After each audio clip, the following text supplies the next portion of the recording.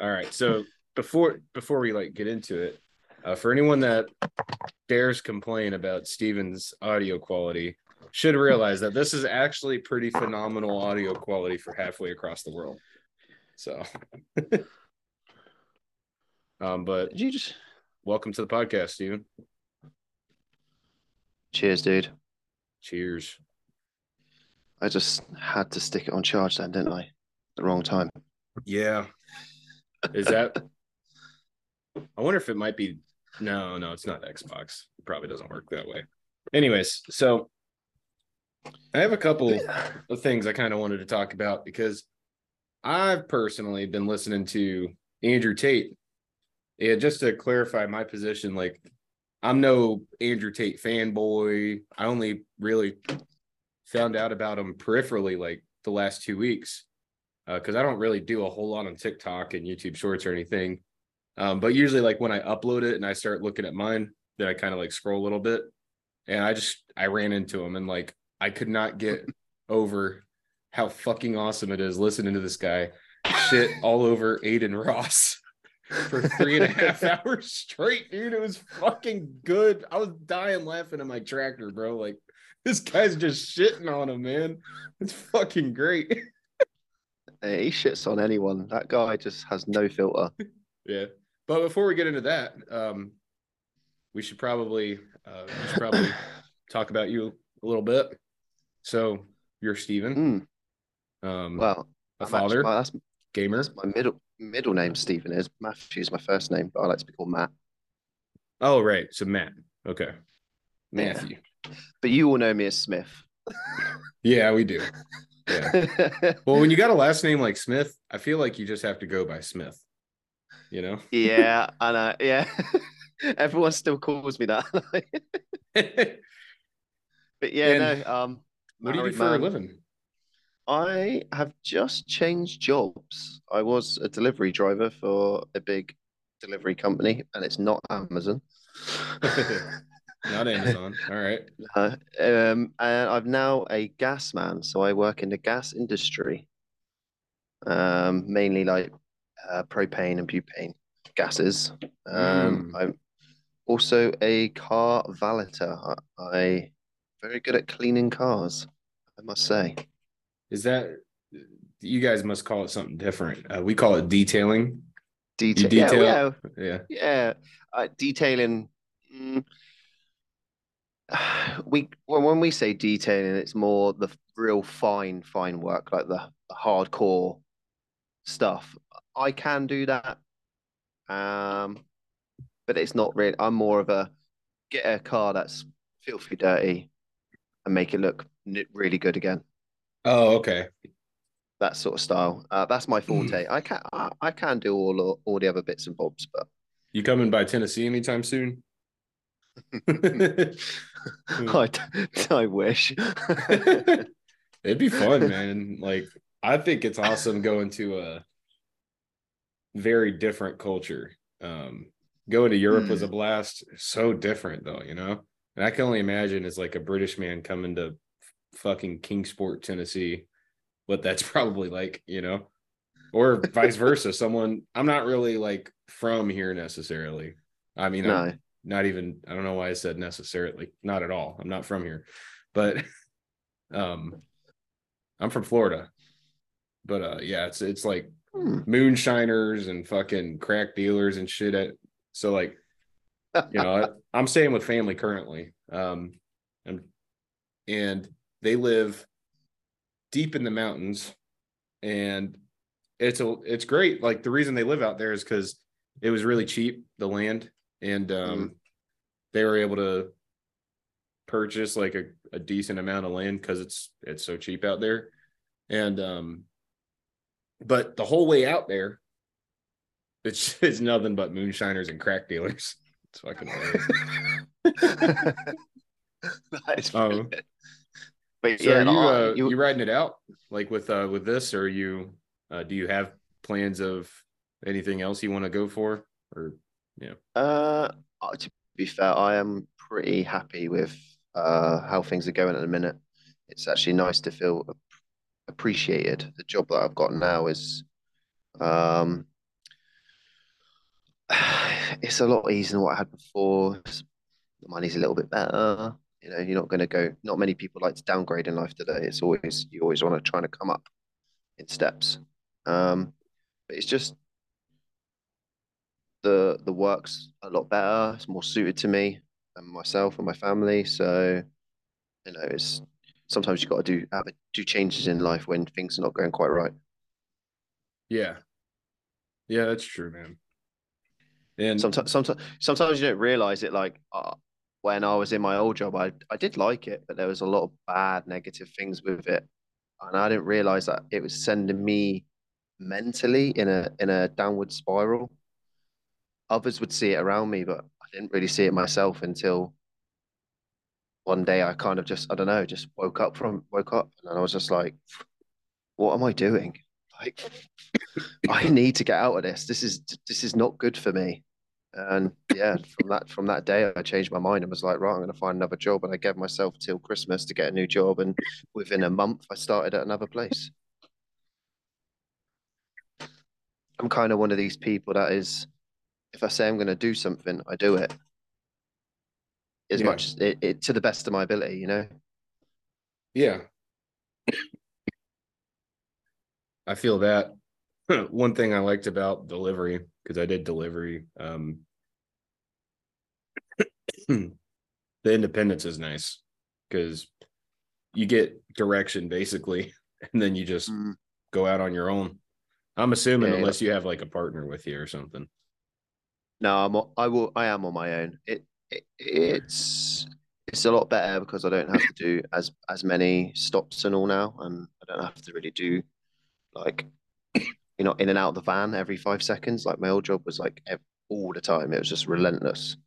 So it's pretty cool because I'm one of these people that I can have a conversation myself. You know, it's Yeah, just yeah, I'm like singing and dancing while while I'm out and about. And just when you see someone, you just say hello and just be friendly. You know, just I'm a people person. I couldn't be sat in an office doing office work all day. That's just not me. I've got to be doing stuff. yeah. Well, one second, let me take the sweater off. I was gonna say it's probably really hot where you are, isn't it? Ugh, It's fucking pretty America. cold. It's pretty cold where we are at the minute. Oh yeah, I bet it Well, is, man. it's not like freezing just yet, but it's getting close to it. Yeah. So yeah. So getting into the Andrew Tate, right? And I don't like to just name drop. Okay, first of all, what is name dropping exactly? That's just when you say someone's name on your podcast to get attention, right? Clout. You Yeah. basically trying to use their name for clout and stuff like that. Yeah. Yeah. But I listen to a lot of podcasts, like while I'm working and stuff. And so it's kind of hard not to talk about it. And he said something I find him really interesting, and I find some of his ideas really interesting. One of them being that, but I guess part of what made him go viral, at least by his own explanation on a podcast, was he made some video that said depression is not real. And he theorizes that depression is simply extreme selfishness,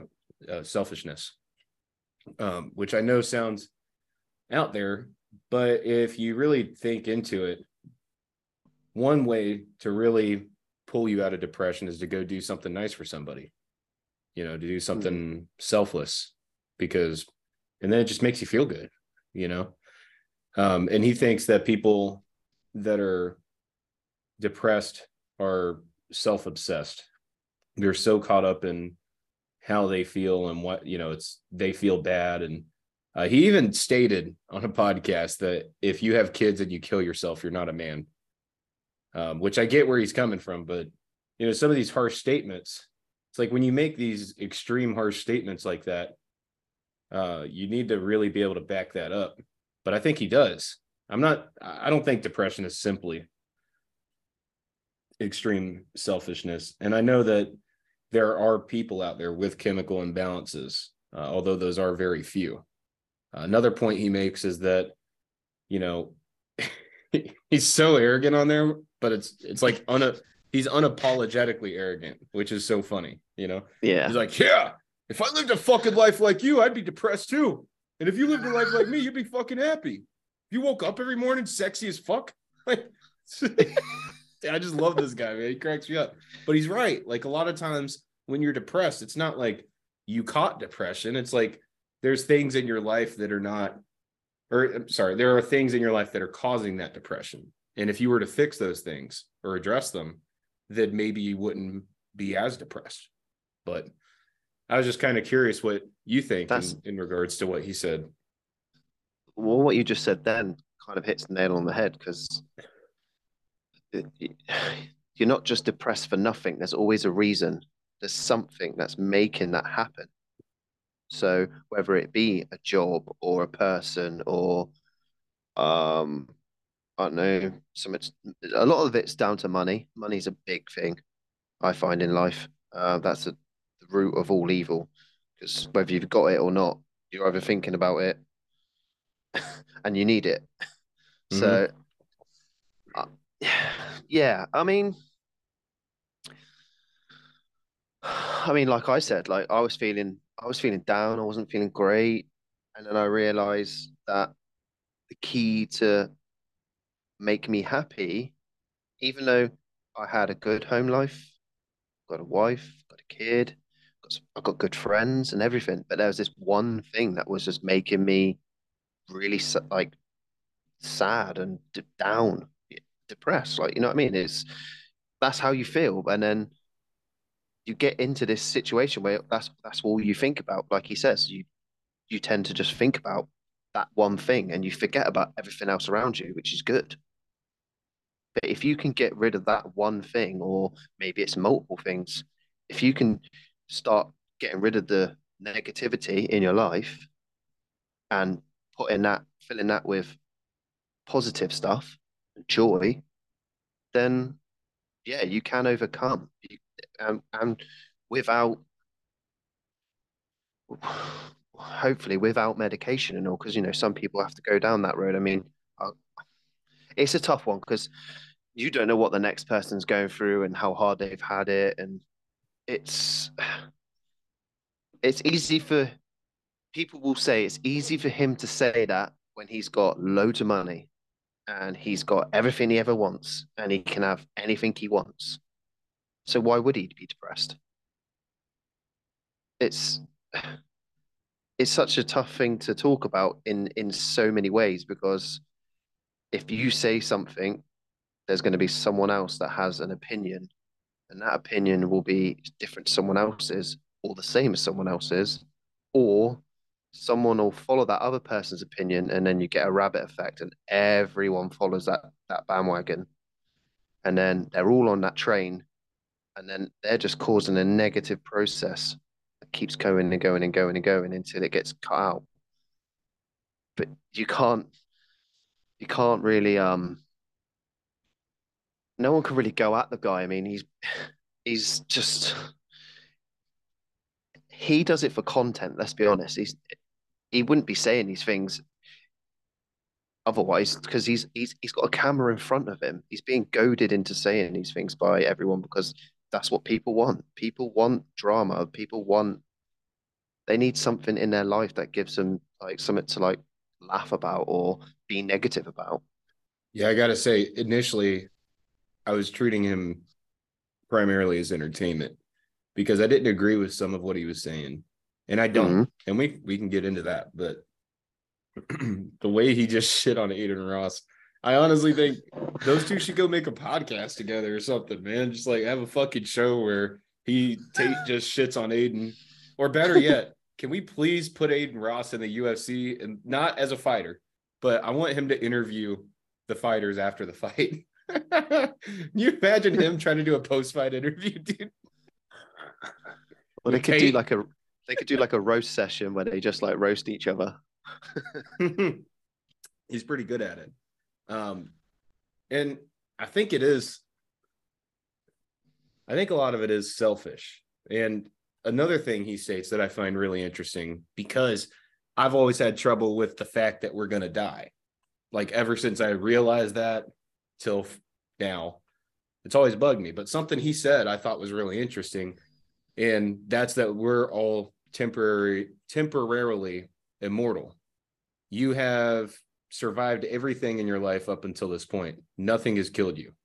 You are immortal, but at some point you will die, which is what makes it temporary. And I think those two coupled together actually makes a pretty strong mental medication for you. If you were to look at it like, okay, yeah, so we're going to die. Get the fuck over it. All right. Quit being so fucking selfish.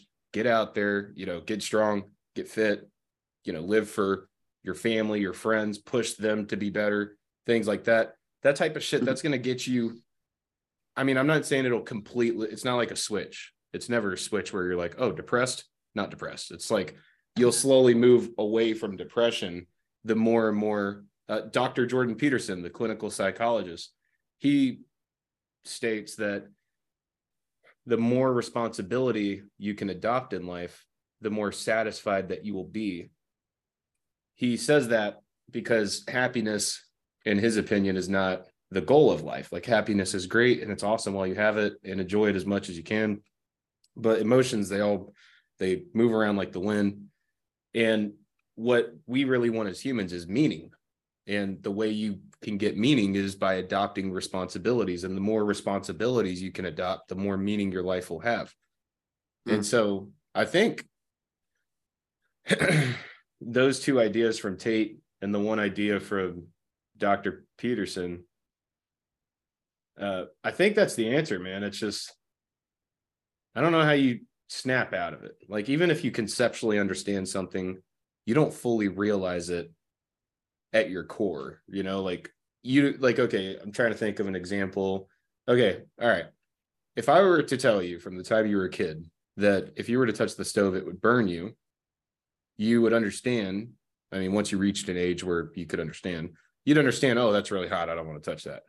But you wouldn't get it until you actually touched it, burn yourself. Then anytime you look at it, you're like, it's almost like you can feel that burn again. Like you don't want it. You don't want it because now you've experienced it's like a trauma. Yeah, you have to experience things to realize them completely, I feel. Yeah, because if someone says no when you're younger, you tend to think, should I try this? Shouldn't I try it? You know what I mean? It's one of, no one likes to be told no, do they? So no. Especially as a kid, you've got to try everything. And that's when you think if you was to, like, they say don't go and climb that tree because you'll fall down, and you think, well, I'm going to go to climb that tree and I'm going to find out. Oh, electricity, let me just stick my finger in there. We're fucking idiots, man, as people. How do we survive? Exactly. It's like a test method. You're always testing yourself all the time. Even with just anything in life, even down to the simplest things of like your coffee or something, it's going to be hot, but you still take that first sip, even though it's literally just come out, and you're like, what? And you think, why do I do that? And you think, oh, I won't do that again, but you just do. Like, it's. I always do with pizza as well. Like, I love pizza. I'm a massive pizza fan. And it's like baking hot, and I go to eat it, and I stick my mouth in. I'm like, and it's like burnt all the inside of my mouth. And I'm like, why do I do this to myself? Why don't I just can't wait. I have to have it there and then. No, I think this is just you, actually. Got him. but I'll tell you where I'm fucking retarded is short-term memory. I'm really bad at short-term memory. I don't fucking understand why. I have, like, jokes aside, like, I've seriously tried to figure out, is there something wrong with me? Like, how come I don't remember things? Like, what the hell? And it's weird because, like, certain things I'll recall like that, no problem. Other things I barely recall it. And then other things I'm totally when the hell did you say that? Like, I don't know. So, but yeah, I'm a fucking retard at short term. And I feel you there because I get this with my wife all the time. We literally could have a conversation, in the car, let's say we're in a car, we're having a conversation. She'll tell me something, and listened to her. I've remembered it. We're going down the road, and someone could pull out in front of me, or something could happen, and then I've completely forgot what she said. Like your brain just it takes it in. But how my brain works is if someone else gets in the way, it clogs that, and then I completely forget. And then all of a sudden, like later on, I'll remember it again, but it's too late. Yeah. Yeah. Well, I've had that with this podcast. And sometimes I wonder if this podcast is actually like working out for your brain. And I'm hoping that's true. And like I'm improving my recall and stuff. Because you use a lot of short-term memory recall in a podcast. You know, like you recall things that you said earlier and shit like that. But dude, sometimes I'll completely lose my point. And I've learned to not like just say fuck it. So I try to like find it again, but most of the time I fail. And then it comes back later when it's not even relevant. And God, fuck, dude. They're slippery. Ideas are slippery, man. I can't hold on to them. They just fucking go everywhere. You know? Yeah. That's why it's always good to carry a pen and piece of paper with you so you can write it down. That is very, very true. That's probably the most useful tool I have is a pen and paper. Yeah. Because if I have a reminder or if I have something small that kind of like reminds me of it, I can instantly recall the whole thing. It's just if I don't have that reminder, it even causes problems with my ex-girlfriend. Because she like, are you not even listening to me? Like, what? I'm like, yeah, I'm listening to you. It's just you gotta, because she'll tell me about something she told me the other day. Like, okay, yeah, but I need more. You can't just be like telling me some shit and expect me to remember what you're talking about. I'm dumb. I need more. I need you to kind of explain at least 20% of what you told me the other day. And then I'll remember the other 80, but you need to give me 20. I can't work with 10. I'm fucking dumb, man. I gotta work with what I got, you know? He's still in caveman mode. Yeah, dude. You haven't leveled up yet. What part of the United Kingdom are you in? I am in the southwest. I'm the furthest down you can go, pretty much. I'm right on the seafront, pretty much in Cornwall. Like people down here would call it tractor land, where we're farmers. Oh, wait, you're not Welsh, right? No, that's I have to go over a bridge to get to Wales. See, those Welsh people would fit in really well out here in Kingsport. Because I'm Welsh or part Welsh. But I think we're about 2 to 3 hours away from Wales. I think it is. I could be wrong, but it is. You have to go up and then take a left. I know that. So did each country have its own kingdom and everything, and then at some point they decided to create the UK? Like how I don't know the history of the UK actually and how that came to be. I'd love to say I'd know the same, but I don't. I mean, I know you got Scotland. Scotland's like the furthest north, and they obviously very proud of their country. And then you got the Irish, but then you got Ireland, and then you got Northern Ireland. They've sort of segregated themselves, don't they? And then you got Wales, but we're all connected, but we all want to be a part of our own people. Let's say. In Ireland, that's where they're fucked up because they got that mentality, but they have both countries on the same piece of land, right? Mm. And that's where all that drama comes from. We should make a wall.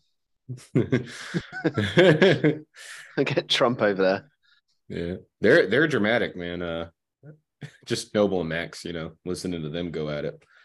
I feel like Ireland is like the holdouts though, because think about it. I get it. Half your country were a bunch of bitches and they jumped ship and went over to the UK, but like, come on, man. Like that's where all the fun is. Like everyone's fucking there already. Like, what are you doing? Why are you out here by yourself, man? Like, really? You don't think you need to be in a bigger group? Yeah. But I guess not. No. Oh no. I wonder how the United States would have turned out if we weren't the United States. Like if other countries were formed here instead of, one. I mean, obviously we got Canada, Mexico, but like if instead of the US, we were like 3 or 4 different countries. Oh yeah, like how we would be like spread out. Yeah, people Because think obviously about like America's Germany. massive, isn't it? Yeah, people think about Germany and like what it would have been like if they had won. What about us if we hadn't, or if we weren't as big as we are now? Like what would the world look like? Yeah. Yeah, like imagine they would America was like America and they had like you maybe just a few states rather than as many states as you had, and then some of that land would be called completely something else. And Yeah. it's its own country. But yeah, What do that you think is about the idea of people? Um, okay, what do you think about the idea that no one should get to own land because land belongs to nature and everyone should just get to use it as much as they want? but if that was the case, then people could just go anywhere and do anything they want, couldn't they? Yeah. Which would just cause like mass killings. No, I don't agree with the idea either. I just think it's an Yeah, interesting one. Yeah. I do believe that certain certain lands should be protected for obvious reasons, like like reservoirs and forests and stuff like that, because we need these things. But they're already protected anyway, in a sense. It's just some people that will go and destroy it and stuff like that, which is some people are just crazy like that. They just don't think of others. They only think about themselves, or they have some sort of agenda that they're going to be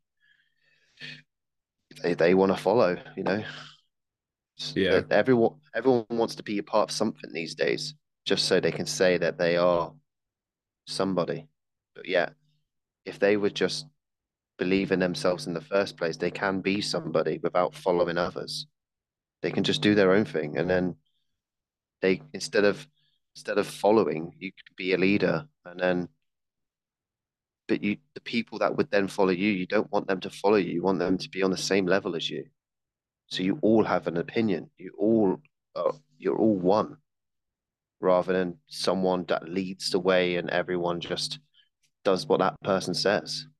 Like going back to Andrew Tate, he's got such a big following now that people will just listen to what he says and they'll do as he says Yeah. because he's such a powerful figure. That's how all these world leaders do what they do, because people just get on the board of it and think they're part of something, but you're just basically a pawn on a chessboard. Yeah. Well, and I think that's where I start to um where I'm no longer in line with his way of thinking, particularly when it comes to women. So I don't think there's anything wrong with a man and a woman deciding, hey, this is the kind of relationship we want to have. These are the Mm-hmm. rules for our relationship. I don't think there's anything wrong with that. And I know that, or I'm sure that, you know, him and all of his wives have had those conversations. But personally, I do feel that a monogamous relationship is what we're most comfortable with. Although he does make some pretty damn good arguments for the opposite. So I'm kind of on the fence. I don't really see myself wanting 20 women in the house. You know, Mm-hmm. I think I would just want one person, and I'd want it. You know, for me, it's like I want her to feel special. Like I want her to know that she's the only one for me.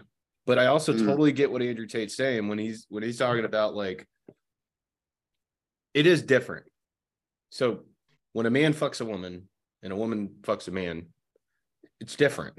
You know, it's not Mm-hmm. like I can go fuck a prostitute and have absolutely no feelings towards her and never even know her name or nothing.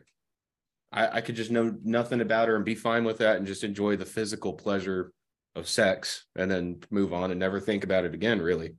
But with women, they're much more about connection, you know, so like they would feel things emotionally during sex. And I think that's true. I don't think that's sexist. I think that's reality. Like we're two different, you know, genders. We're different, you know? Yeah. So I get what he's saying that like he can go fuck a bunch of women or have you know, and it be okay. But if she goes and cheats on someone, that's something different because she actually felt something towards them. It wasn't just physical pleasure. That's his argument. There's definitely women out there that would disagree and say, yo, I could fuck like 20 dudes and never feel anything. But I don't know, man. I don't really know what the correct way of being is when it comes to marriage because polyamory, open marriages. Yeah, I was raised traditional and, you know, like where you do the normal thing and just marry someone. But I'm one of these where I think you should just do what you want to do. Like how you want to get married, you should do it your way because then if it goes right, that's on the two of you. If it goes wrong, then you've only got yourselves to blame for it. You haven't got anyone else's saying or you're not part of anything else. You've done it the way you want to do it, so it's special to you two. And if someone wants more than one wife, then and the women, if they're happy with that, then uh, that's down to them. I mean, I wouldn't do that myself personally. I'm dedicated to one woman and one woman only.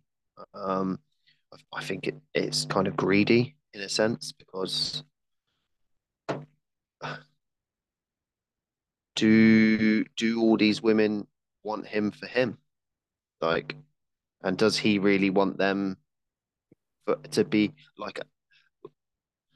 like another man would probably want that woman like how I would want my wife, but yeah, he doesn't. They're just I don't really know. Like, does he can't say he loves them all the same, can he? He must have a different connection with each one, but it's just I don't know how he can just how he's even got the time for that many women. Like, yeah. I mean, I think I messed up. I think he said he wanted 20 sons, but he definitely has multiple wives. I don't know that many though. yeah, I know, but still, Yeah. e- even multiple, even it's two. You know what I mean? It's like it's just, I, me personally, it's you you find that person you wanna spend the rest of your life with, and when you get married to them, and if times get tough, it's communication. Communication is the biggest thing in a marriage. It's key. It's key to any relationship, let alone a marriage. And if you can talk to each other about your problems, you you will overcome things because a lot of people don't. They'll just argue and argue and argue to the point that one person they'll either just had enough and they'll leave, or someone else will come into their life that will show them affection and all, and then they'll think, well, I'm not getting at this place, and that's how people start cheating and stuff. Yeah. And but how I do it with my wife and we do it is we just if if things are not going right, we will sit and chat to each other. It it's not always good. Sometimes we'll argue, like any marriage. But you you just have to get that anger out of the way and the upsetness out of the way, and then look at each other as adults and go, right, what's next? What do we need to do to make this work? And you just overcome these things, and then you just love each other more for it because you have that much respect for each other. Like you need to be able to respect the person you're with. You need to be able to love the person you're with. I also find that me personally, you have to be like, you do have to be attracted to the person as well. Like a lot of people Oh yeah, say, of oh, course. it's not about the looks and stuff like that. You know who It says is, that? you know? You know who says that? Fucking ugly people. That's who says that. Makes sense they'd say it, right? Like, yeah, hey, just so you know, beautiful person, beauty doesn't matter. Okay. It's all about what's up here. Please excuse my 300 pounds of fat. But there'll be someone out there that will love that person. I mean, that's That true. that that's life. It's just there's But someone out I, there I that do will want think that one. that you should improve yourself. And by improving yourself, you'll become attractive to other people that, you know, are better. Not better Yeah. like inherently as a like obviously inherently as a human, we're all equal, but like someone Mm, that will make your life better than what you had access to previously because you've chosen to take the steps necessary to improve yourself. You're now going to all the places that people that want to improve themselves are going to. You're going to the gym, you're going mm, to college or whatever. You're going to, I don't know, the Whole Foods grocery store to get healthy food. Like you're running into people that are also doing the same thing, and then, mm, yeah, but I do think, like, while I agree that everyone should get to do what they feel, what they want to do in their relationship, I think it is kind of dangerous, though, to tell people to just, hey, if it works out or if you're doing what you want to do, then by all means, because, if you get into a tough relationship because of, like, let's say that you build this relationship for hedonistic reasons, selfish and greedy, like you were saying, where you want all the fucking puss, right? Like you want all the sex, you want all the physical pleasure. Um, it happened. mm. What was I saying right before that? The brain fart. All the puss. Yeah, you get all the puss. What was before that? Oh yeah, we disagree. Okay. Yeah, all right. So the only thing the reason that I would disagree with that to me would just be because if you get into that tough relationship for those, selfish reasons, and you get 15 years deep into it before you realize that you actually wanted something more wholesome, like a traditional relationship with another person, you will never get Mm. those 15 years back. When maybe if someone was a little bit confrontational or not afraid to kind of like tell you that you're a knucklehead, then maybe you wouldn't have made that decision. It would have made you, or maybe it would have just pushed you right into it. I don't know. But Mm. Yeah, I get that. yeah, I don't know. I want one wife, and I think I want 3 or 4 kids. I also don't care if they're boys and girls. I'd like them to be kind of balanced out. I think like 2 boys, 2 girls, or something. But Yeah. Most people say they just want a boy and a girl, don't they? But if you're one of these people that do want multiple kids, yeah, they're normally yeah, happy with a mixture bunch.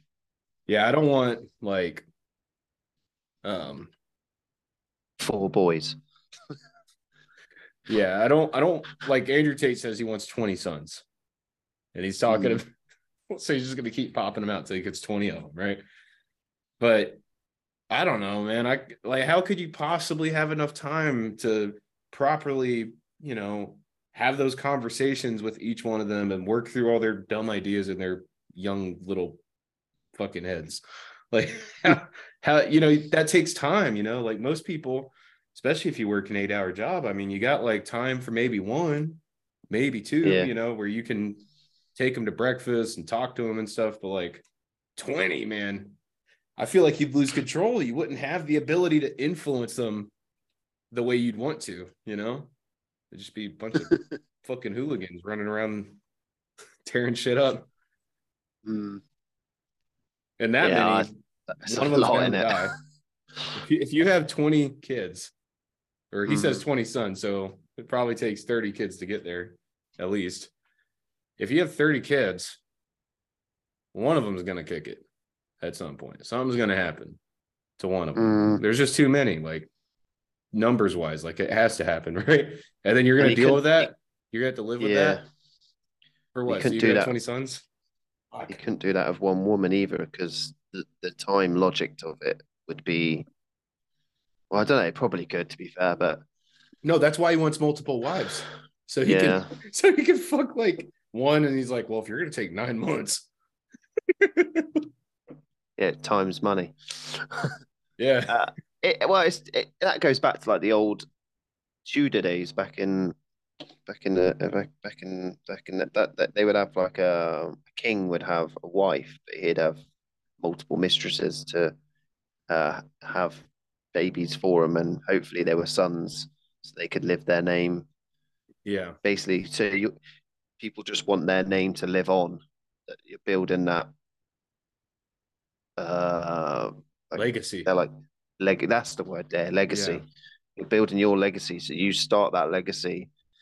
There's going to be loads of little Tates building their legacies, and that's how he wants it, just to build like his own empire.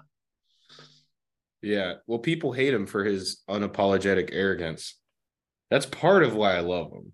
Like, I'm not saying, I just, for some reason, I like unapologetically arrogant people. I'm not saying that I think that that's okay.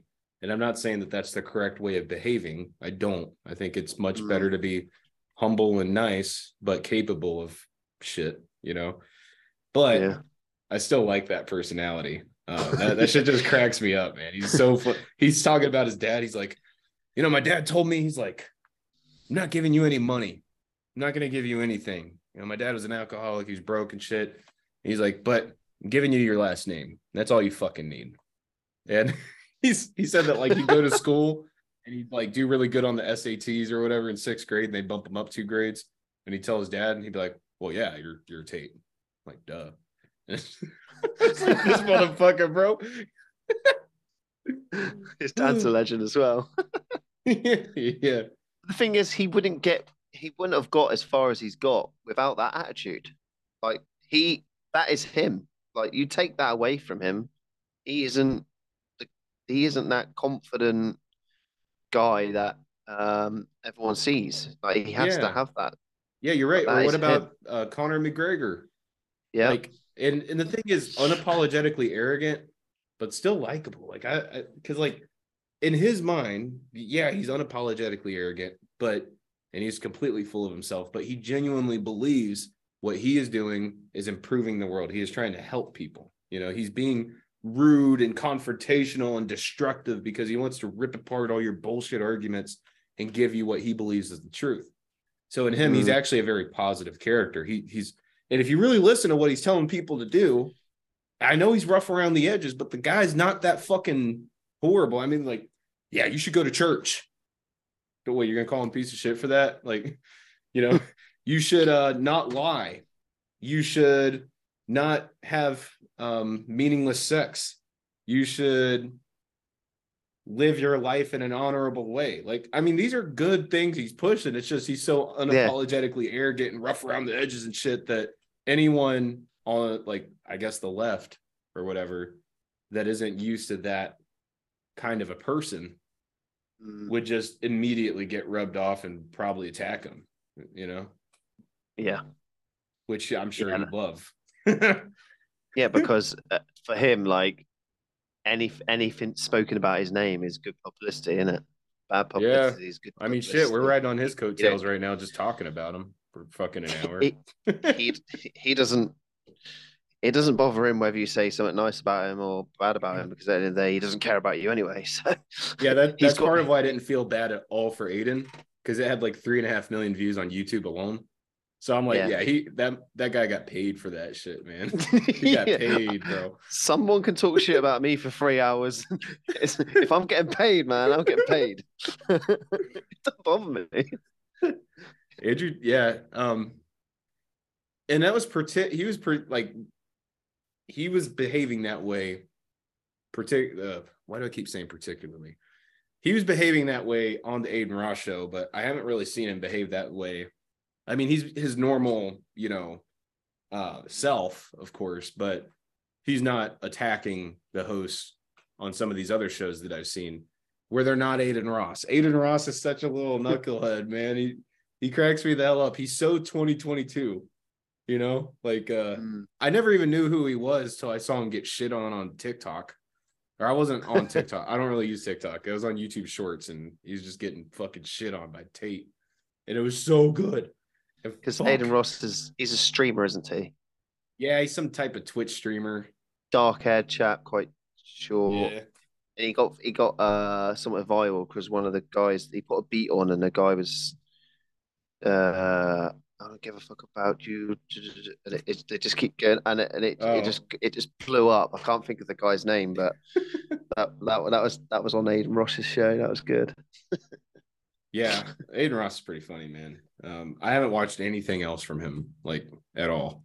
But and I think Aiden Ross is playing a character, man. I don't feel like he's really that dumb. I think he's playing dumb because that's what people get entertained by, you know. Yeah, that's the way he makes his cheddar, isn't it? Yeah, because he'll ask Tate some dumbass questions, man. I fucking love it when he does. He'll be like, hey, Tate, so do you take showers, bro? Like, what? What kind of a question is that, dude? So fucking the Tate, of course. Sunglasses, no shirt. What? Yeah, of course I take showers. It's because to take fucking showers. Who is this guy? What do you think to Tate fighting potentially Jake Paul? This is the first UFC fight I'm going to purchase. Will it be a UFC or will it be boxing? Right. Sorry. Yeah, it's not going to be UFC. It'll be a boxing match. This will be the first fight I'm going to buy, and it'll be the first fight that I'm going to be passionate about because I'm not someone that really watches sports. I've tried because I'd love to be in it. I'd love to be part of the group and enjoy watching a fucking football game or some shit. But like, I just don't get it, man. Fighting, I can kind of watch because, you know, I'm not that good at it, but I do jiu-jitsu and shit. And so it's a little fun to watch. But, dude, he's going to fucking murder him. You don't think? I don't know. This whole Jake Paul thing I just don't get it. Like I've watched every fight. I watch a lot of his stuff and his brother. And obviously I'm a big follower of KSI because he's British like I am. Well, I don't even think he's British, but he lives in England. I've heard that name, but isn't that a clan name on Xbox? No, KSI, he beat Logan Paul, didn't he, in the boxing match? Oh, did he? Yeah, KSI is like the number one YouTuber. Everyone wants to fight KSI. Oh, I did not realize that. And Jake Paul, he's climbed up the ladder and now he's fighting big names. And then now Tate's name's been put into it because of his fighting history and background, and because he's got lots of clout, and it just makes loads of money. Because at the end of the day, these guys are making more money than your average boxer, professional boxer. They're selling out these places, getting loads of money from it. I mean, before we started this podcast, I just finished the Tyson Fury Derek Chisora fight that was live at the Tottenham Hotspur Stadium in London. And that was for the world heavyweight title. And Tyson won. I knew he would. He's my favorite fighter. Yeah, they call him the Gypsy King. You should look him up. He's an absolute beast. And it's only people like him and a few other big names that actually sort of make that same money as someone like Jake Paul would, who's only actually been in the scene by the last couple of years. Yeah. And then now he's calling out everyone, and to think that he might be fighting a few years ago, no one would have thought Andrew Tate could be fighting Jake Paul. Like, this is how weird this world is. It's just crazy. I mean, Floyd Mayweather fought Deji, which is KSI's brother. Deji's lost all of his fights bar one, and then he gets to fight Floyd Mayweather, who's like 50-0. Like, why is this person getting that chance? I just it's all because of money uh and like how many followers and stuff you've got. Like Well, people that's part of why Tate's like, not to keep referencing this guy, I've just been fucking listening to him, but that's why he is pissed off at Jake Paul, from what I understand. He thinks that, or he's explaining like how it is as a fighter. He's saying that like even people that you'd be able to name off of from the UFC are broke as shit. Like they it's a horrible career path, and it takes a lot of blood, sweat, and tears to ever make a penny from it. And so it pisses him off that Jake Paul, just because he was, some YouTuber guy, gets all this, attention, this money, and now he gets to go to those big fights. But he's convinced that Jake Paul is nobody.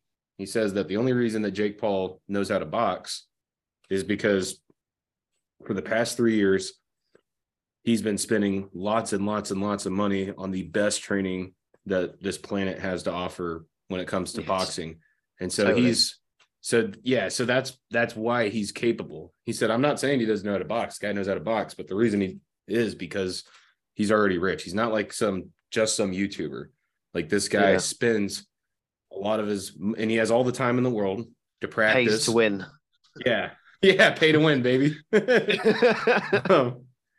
But yeah, so that's what he thinks. But he's saying that they're also getting, into a group and having these conversations.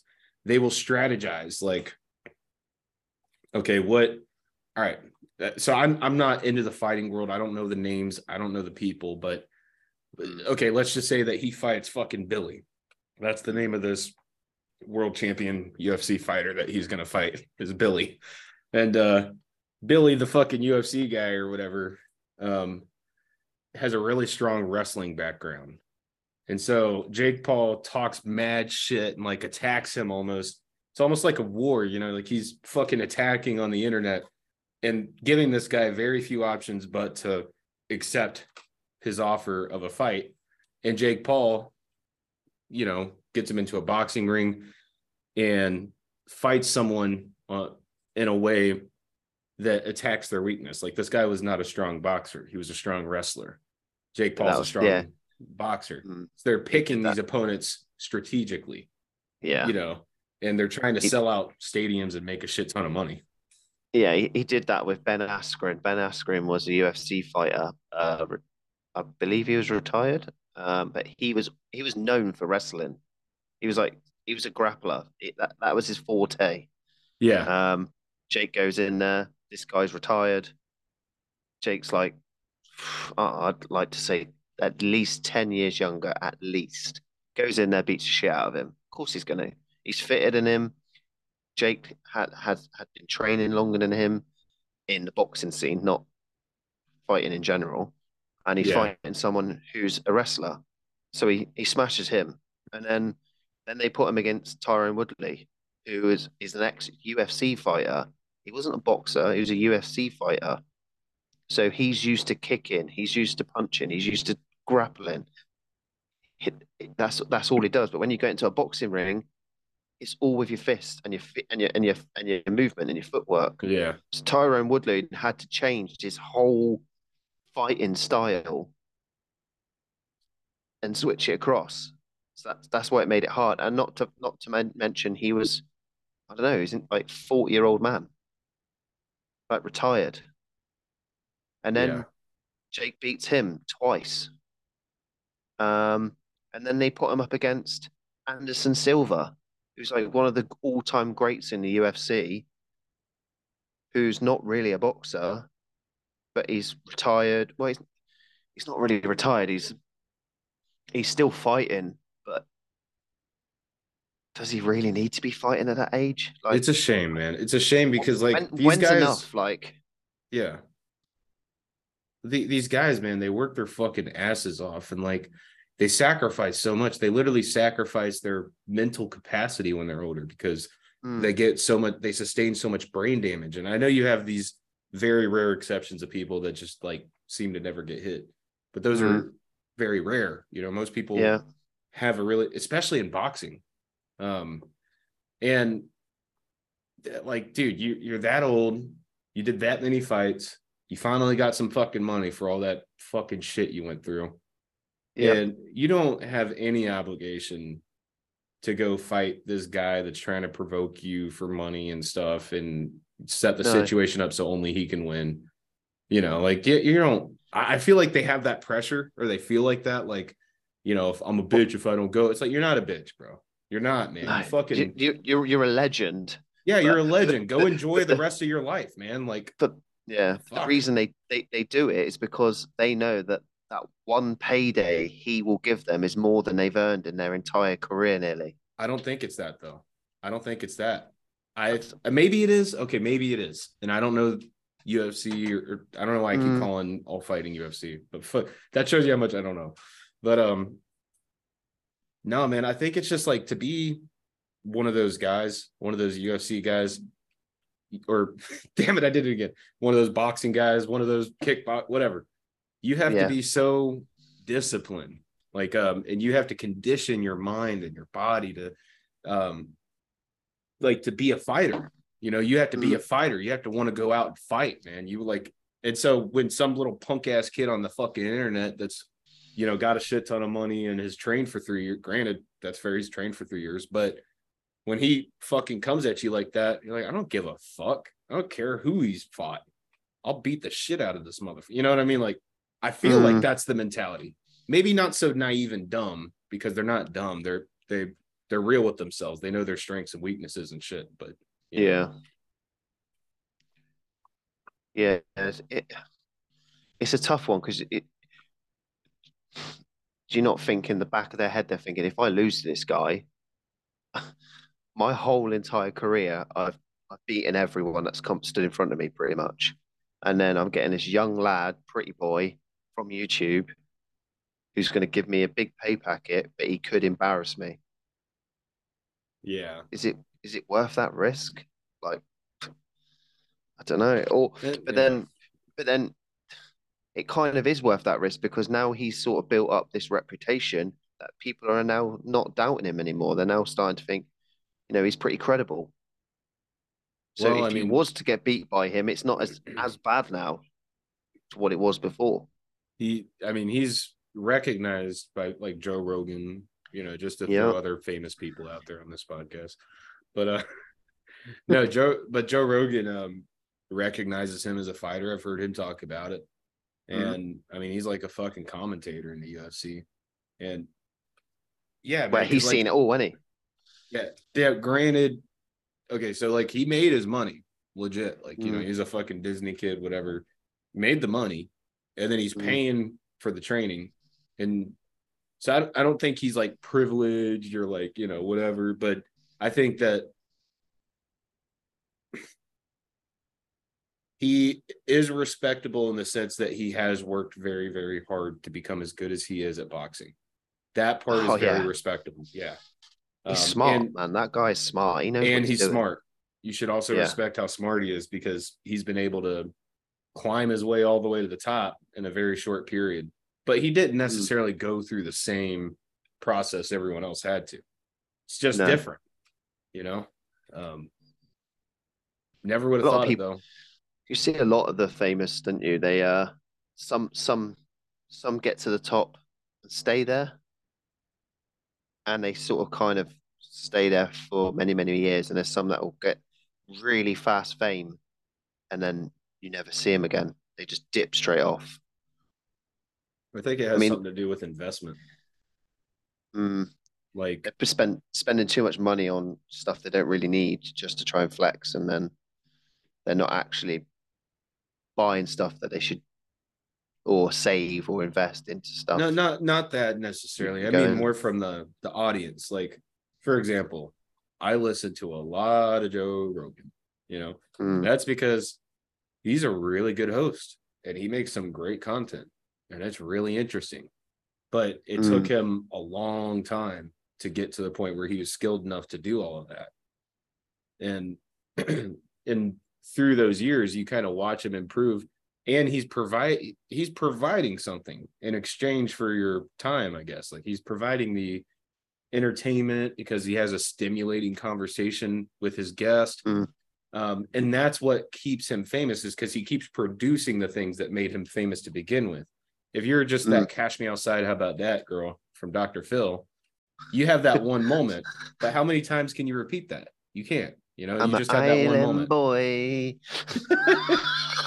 Yo, apparently she dominates OnlyFans. Like, she makes a fuck ton of money off of OnlyFans. And she does music still as well. I think it's a little weird if you were subscribed to her though on OnlyFans, because like you saw her as a kid on the show, and now you're jerking off to her. It's kind of weird. I don't have OnlyFans. I don't go on there, but I have seen. I did. Do you know? It's people like her, and there's other people from like back in the day. Sometimes I like to see what they're doing now. Yeah. And then I will go through everything they've done, because they had like a big impact of your life for that small period of time, because you'd see it everywhere, wouldn't you? Like when the Island Boys, when they first popped up, I started watching all their videos. I was like sort of obsessed in a way, and then they just fell off. But I still look now every now and then just to see if they're still doing something, because you kind of got attached to him in a sense, because they were the hot thing at that minute in time. You just want to see if they have done well, or it was just a one-off thing. Who are they then? What do they do exactly? Well, they're American. I believe. Yeah, I've seen them. I know kind of like, but the funny hair and tattoos all over their face. They're artists, right? Like musicians. Yeah, I mean, their music's not great at all, really. Like, why do people go crazy about them? Because of the video. I mean, it's weird because they were like, they did this video. They thought that they were the boys, you know. They thought they were cool. Yeah. But really, people just were laughing at them. They found them funny, and then people were making videos pretending to be them, but taking the mickey out of them. So they made money for people making fun out of them. So who's actually laughing? They're getting paid because someone else will make a video about them and take the mickey out of them. Well, that's the thing about Aiden Ross, right? Like, who's really laughing? That guy's getting paid fucking bank, bro. Exactly. Yeah. Like, and a lot of people's fame come from that. You know, how many people were, the Catch Me Outside, the Baha Baby or whatever she's called. Everyone was taking the mick out of her. Everyone just thought it was funny, like, and then she thought, I can use this to my advantage, you know. And then people were booking her to go to a nightclub and just say that on the mic. She'd get paid to go to a nightclub or something and just say, "Catch me outside." How about that? And she'd be paid for it. I mean, it's just crazy. It's different world, man, than like say 200 years ago. You think her whole life changed just on that one moment, because she was on that she was on that show for being a bad teen or something, wasn't it? It's something to do with her behavior or something. Yeah, I guess. Her mum couldn't deal with her, and then she basically offers the host outside for a fight. Yeah. Next thing you know, she's all over the internet and she's got loads of money. Yeah. And now she's doing OnlyFans. I mean, my roommate, while I was in Italy, he paid the Island Boys, I think it was $250 to wish his wife a happy birthday. And so and they did it. They fucking did it. They recorded a little video and they're like, "Happy birthday," whatever her name was, I forgot. You know, it was fucking hilarious, man. You know, and she loved it because she loves the Island Boys. You know, so like she thought it was awesome. That's the thing. Someone actually come up with that idea one day, and now it's like a massive thing. You can just pay money to get someone famous or whatever, just to wish your friend or mum or dad a happy birthday, or even yourself. It's Yeah. it's a way of doing it without actually going to see him at a concert or a gig or a festival or something. So it's like I've not done it myself personally, but as soon as you said that, then I was like, yeah, I've seen it advertised and stuff, and they're always on TikTok going, oh, if you want to shout out or anything, just hit us up in the DMs, like. Yeah. Then it's like, then you find out how much you have to actually pay, and you're like, oh my god. Well, I try to sometimes I look into like these people. Like I'll listen to a podcast and like actually be interested in it, and I'll try to find a way to contact the host. And I understand you can't just put a fucking method out there of how to contact you unless you're me and you only have 22 subscribers. But like if you actually have like a following, you're just gonna get spammed. You're never gonna actually be able to get through it all. But how do you Mm. get to like if they don't make their contact information available because of that, well, how do you ever get in contact with them? Like Joe You Rogan, have right? to He has you have all to hit these them up in the fucking DMs. yeah. But Joe has like all these fucking people coming on. How the fuck's he getting in contact with some of these? I'm sure he's famous Because now. he Yeah. doesn't have to, does it? People do that for him. He'll have people running his Instagram accounts or his Twitter accounts and Yeah, stuff like that, probably. checking it. And it's one of them where if it hasn't got a blue tick or it isn't verified, they ain't looking at it. Yeah. Because Yeah. why would he? Why would he? Like it could be any old person. At least if it's verified, it's kind of like you can look that person up online. It's not like someone can Yeah. look you up online or look me up online. They ain't really gonna find much, are they?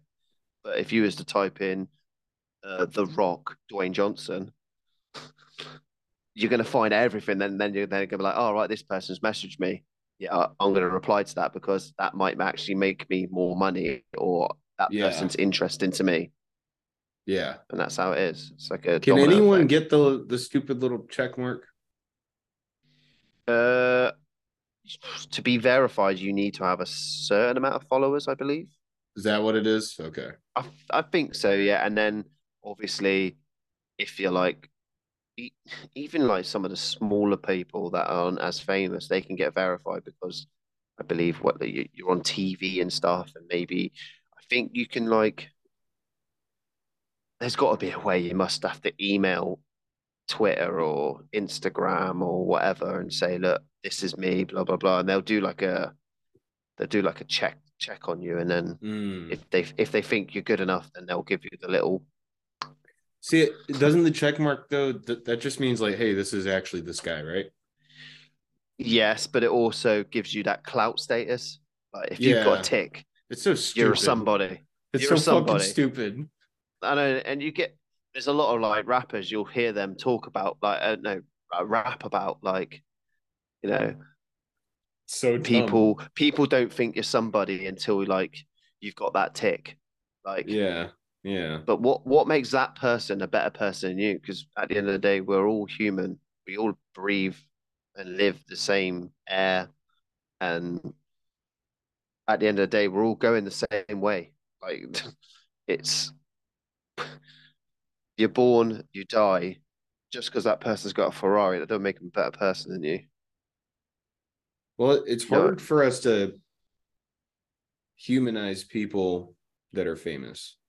I found that with mm, myself. Like when I see people that I really respect that are famous, I mean, don't get me wrong, I know they're people. Like I know if you yeah, shoot them in their head, they're gonna die. But like um just you, remembering that, hey, they started off just like you. They were born in a random city. They had to go to fucking school. They had yeah, to go get a job. Like they had to do all that shit. And they're basically you, but they went through whatever process they went through to get to where they're at. And I think a lot of mm, times we kind of want to idolize them and make it almost like they're not human because it's easier. If you really believe that all famous people were just like you, they started off in situations just as bad or even worse, that would kind of inform you that you should be doing a lot more than you're doing to get to where they're at, because it was achievable to them. All those same things, all those same pleasures and wealth that they enjoy could be yours if you were to simply not follow an exact copy of the path they went, but if you were to do similar shit to what they did, you know, but we don't want that. We don't want to have to fucking put all that work in. And so it's easier to just make them an idol. Like, wow, that guy's so awesome. Yeah, he's so fast. Like, I could never be as good as him. It's just, I think it's just destiny, and you're born how you're born. It's almost like a vending machine. You just, that's me, and that's the next person, and it's. Now, what do you think about nature versus people, nurture? I'm sorry, I didn't mean to cut you off. There was like a little bit of lag there, but no, that's fine. Nature, explain that for me, just. Okay. So do you think that I am the way that I am because of qualities that I was born with? Do you think that I'm a product of my environment?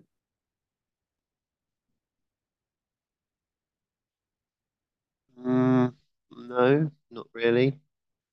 I think you are who you are because, well, to start with, well, you're born by uh, another human being, and does take two human beings to make that person. But then you, some people might not have their parents from day one. Let's say um, they didn't want them, or they they died at birth or something, and then you're on your own. Like you become that person. You become yourself. Like you feed off what's around you. Like um, some people can be easily led. Some people just they just do they just they're just gonna do what they're gonna do, and they're gonna become who they're gonna become. Some people um, get it easy. Some people don't. It's a tough one to talk about sometimes. You just don't know, do you? Like nothing's what is what is what is life? Like you don't know if it's is it really real? Like what why is a desk a desk? Like why is the sky called the sky? Like All right, we don't know. Mohan. Yeah, Were you we there don't that night? know. Well, The chair, the fucking what chair. makes a chair a chair? Why is a Yeah, chair yeah. a chair? It's true though. It is true. He like, and you could get into some deep conversations of like all this history we've been told about like it's a Chinese whisper because it's all over, or it's been written or something like that. You'll see these, but like, how far back does that actually go, and how much of that is actually true, and or is that something we're just led to believe? Like, I don't know. The more you think about it, the more your head just goes Bro, and just wants to explode. I'm right there with you in the mind fuck. I haven't really articulated it on the podcast or even in person, but or no, I have to people in person, but yeah, man, it's like, what the fuck is this shit? What the fuck is this, man? I know, like it's just bonkers. It really. I don't even know how to articulate why it's such a mind fuck. Like, but okay, I'll try. If you fuck, okay. One thing that really so I've talked about this before. It seems that the world's based around duality. Like, there's this, then there's the opposite of this thing. There's this, then there's the opposite of this other thing. Now, yeah, there's a fucking spectrum in between, but it's not like there's this thing, then there's all these other different things in between. It's like, no, there's this thing, and then this is a scale, like you might be more of this side or more of that side, but there's no third thing there. It's always 1 and 0.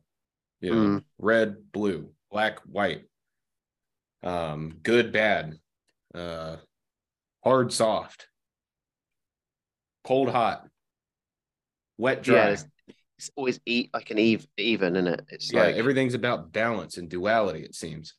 Yeah. And okay, so that's weird. But also I've noticed numbers. If you really think of numbers, like in like a normal day-to-day life, like certain numbers will match other numbers in your life. So like, let's say I was trying to work it out, like when me and my wife first met, like her birthday, my birthday, the dates we met, and all the numbers, they tend to match up. It's weird how things happen. And these certain numbers will always come into your life. You'll have certain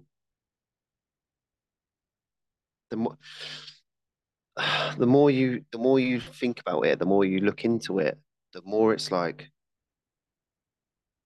you think you're there, you think you figured it out, but then you find something else and you're just like, oh my God, this is just huge. And then someone says to you, space. I mean, you look up into the sky and it's for as far as you can see.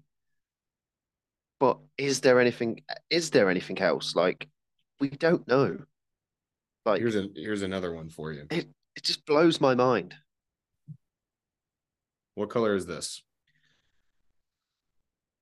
I mean, to me, it looks red, but that's what I've been told to say. I would call it red as well. But yeah, what if me and you are actually seeing different things, but we were taught that thing that we're seeing is called red, but what you're seeing is actually very different from what I'm seeing? Isn't that weird? Because the color is only a reflection of light. So different materials reflect light differently.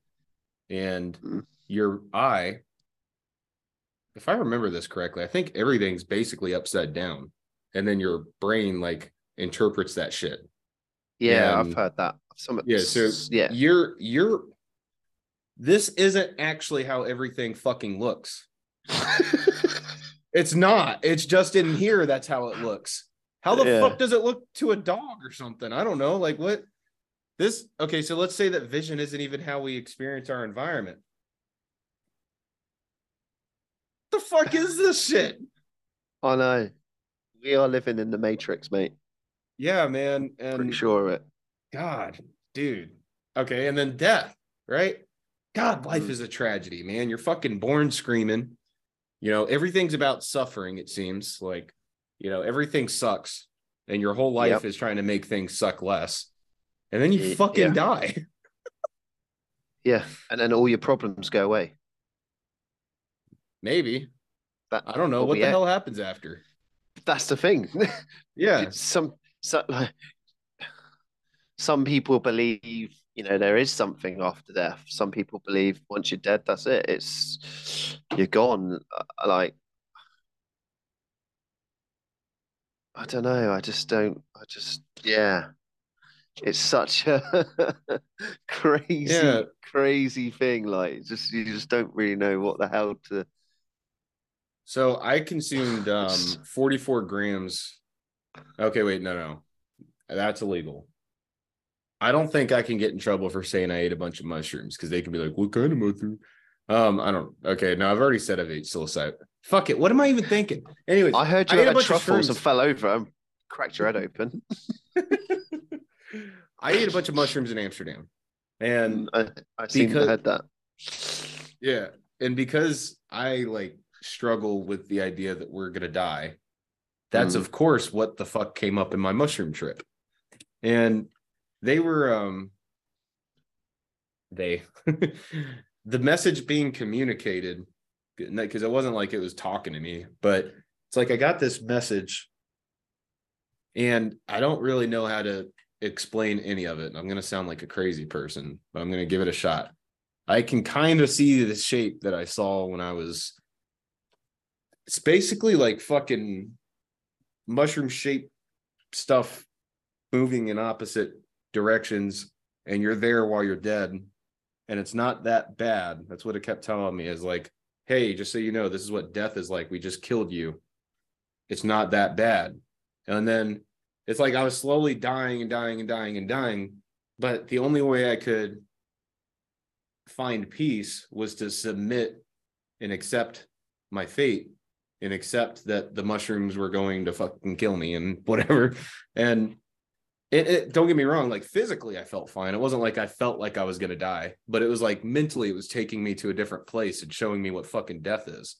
And it was basically, that was like the main message that I can remember, is that it was not that bad. It's not that bad. It's not that bad. Like, that's what it kind of fucking kept telling me. Like, you're freaking the hell out over this, but it's not even that bad. Like, why are you thinking about this? You have you still have your life. Why are you worried about when you don't? You can worry about that then. Yeah. You know? Yeah, I go to bed dreaming about stuff like that sometimes, and then you just your dream feels so real, and then you wake up, and it's like, shit, did that like really happen? Like, Yeah. I've had it where I feel like I'm not very good with heights. It's not something I don't really like heights. And I've had dreams where like I'm on top of a building and then some reason I've jumped. And I'm like, but why would I jump? And you're falling, and then I just go really hot and I just shock myself up and I wake and I'm like, it takes me ages to go back to sleep after that because all you're worried about is falling. And is this sometimes I think, is this, am I being told something?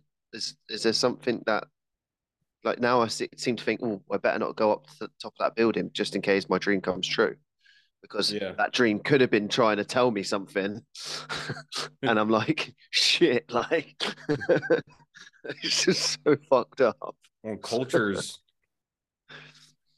all around the world have placed value on dreams and what they mean and tried to use them for, or try to interpret them to gain information about how they might better live their lives and such. So maybe they're not wrong. Maybe there's something to that, you know? Yeah, there's some people out there that are just super like, what they say to some people would be like absolute bonkers, but actually you think about what they say, and maybe you might experience something that they say. It kind of makes you think, well, actually, I don't know, is it real or not? Like, it's just so crazy. Like And this. going back to Tate, since this is obviously a Tate fucking podcast at this point, Mm, he talks a lot about God, and yeah. his arguments resonate with me, man. Like, he's not making arguments based off of proving that God exists, but his arguments for why you should follow God fucking resonates with me, man. Mm, But when it comes down to does he exist, you know, like, so okay, I was a pretty devout Christian. I If I had to like label myself as something now, I would choose agnostic, because I'm not saying that none of it exists. I just don't know which one or what exactly, which I think is a mm, very fair position to take. um, and what really shook me though and put me, or got me going in that direction, was really the question of, did God create us or did we create God? You know, I've talked about this on the podcast before, but like, I would go to church and they would have a praise and worship. That's what they would call it, praise and worship time or whatever. And then, you know, mm, they're band on the stage playing guitar, praise and worship music. Everyone's hands are in the air. You know, some people are crying. Some people are, you know, yelling out because they've just been freed from a burden that they had carried. It's like this wonderful, beautiful fucking energy in the room. And that's what they would call God's presence. And I've experienced that and I felt it. And I can get why anyone that experiences that would believe in God. But what I wonder is, is that God, or is that something that we created in our mind because we're standing here together, unified, worshiping this thing together? You know, we're all it's like this You- this feeling of fellowship. you're telling Yeah. yourself that there's something there, so you're believing Yeah. it. And there's nothing wrong, and everyone believes in it there. No one's Mm, questioning it. Everyone kind of looks down on people that do. You know, so you all are unified, and there's no problem with never questioning it. You're allowed to just accept it and continue to worship God forever and never question anything. So that really messed with me when I really started thinking into it, because instantly the first reaction would be like, God's real, you know. But I had to like calm myself down, like, hey, listen, you're not hurting anybody. You're just asking yourself some questions and trying to figure things out. You know, it's just, yeah. it's okay, you know. But I will say that the most peace I've ever had was when I was like fully committed in the Christian faith. And I've Mm, probably had a lot of lack of peace since. However, I feel that that might be because of how I was raised. I was raised as a devout Christian. I was raised that it's wrong to say fuck and shit and bitch and all that. And I was raised that it's wrong to smoke pot. Don't ever sip on beer, you know. And then I jumped off the deep end and went joined the fucking army, and you know, fuck, nicotine, alcohol, fucking mm, bitches, having a blast. Not saying that's a good lifestyle. Maybe when you're 18, but not when you grow up. But that's really what shook my faith. And then when you start to look at some of the methods that are used. Now, I'm not saying that every church does this, and I don't have any problem with anyone that chooses to be a Christian, but I've certainly witnessed myself what I would consider fear tactics. You know, you will burn in the pits of hell if you don't accept Christ as your Lord and Savior. I'm telling you this because I care about you. I want you to go to heaven. Okay. mm. Now, I believe that that person does believe that. But why is that the scripture? Why is that the case? And, you know, they're just being a good person. They actually mean that. They're telling you, they're actually trying to save you. Like, that's a homie. Mm. But why were they taught that? Why Yeah, but does, at one point yeah, they didn't believe it. They was told themselves as well. yeah, And that person was told that person. So it's all going down to someone being like it like you say, you could either believe it's real and that's fine, or you could go back to like you say, when you're younger, you're being told things all the time. Like that vape that you got in your hand there, you're told that's a vape. So if someone was to keep telling you that that's a vape, you know, you're led to believe that that is a vape. So if someone keeps telling you there's a God, you're going to believe there's a God the more you get spoken to about it. But no one actually knows where it originates from because no one can go back that far. They like there's no one alive on this planet that actually knows. We only know what we've been told by that person before us and that person before them and that person before them. But how do you know that they haven't, someone down the line has just not made this up just to give some people hope, like, or something to look forward to, or because without it, you just wouldn't know, would you? right. I think we're a big body.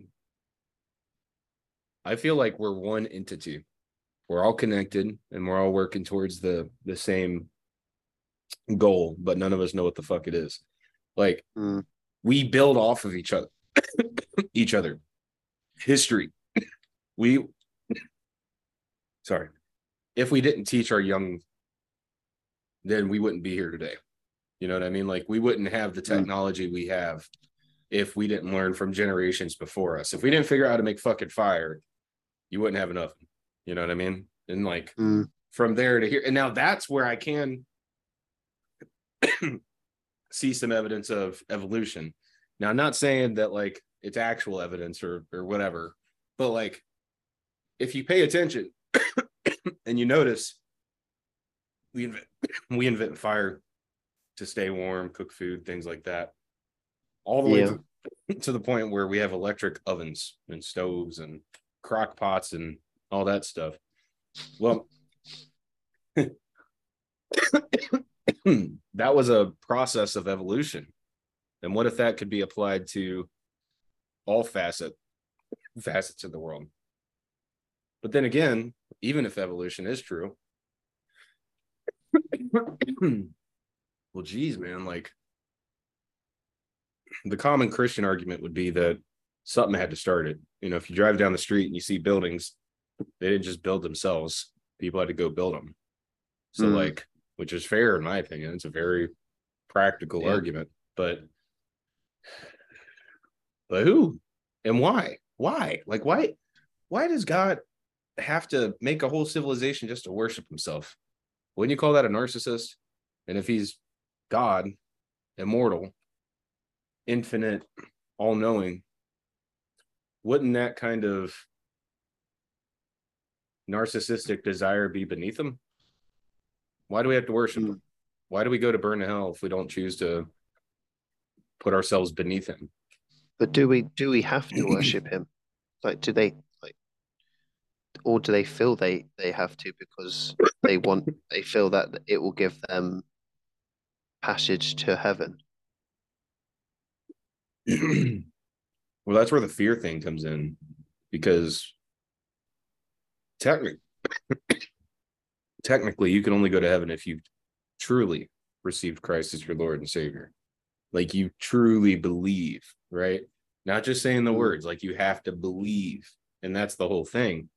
So it's kind of like, am I believing hard enough? Like, am I there yet?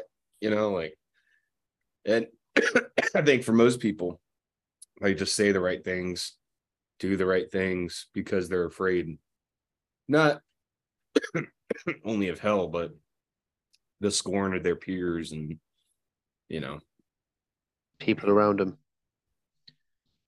Yeah. But I mean, there could be a very, I'm dying. I should not be doing this thing anymore. You need to get rid of that thing, mate. It's not like I cough like that all the time. I only cough when I do it. And then after like a few minutes, I'm fine. Okay, yeah, it's a bad idea. I should probably throw I quit smoking and vaping about 6-7 years ago. It's the best thing I ever did. I wouldn't call myself a smoker or a vapor. This has CBD in it. It's not nicotine or anything. Supposed to get you high, but I have not quite felt anything from that yet. So I might just stop vaping.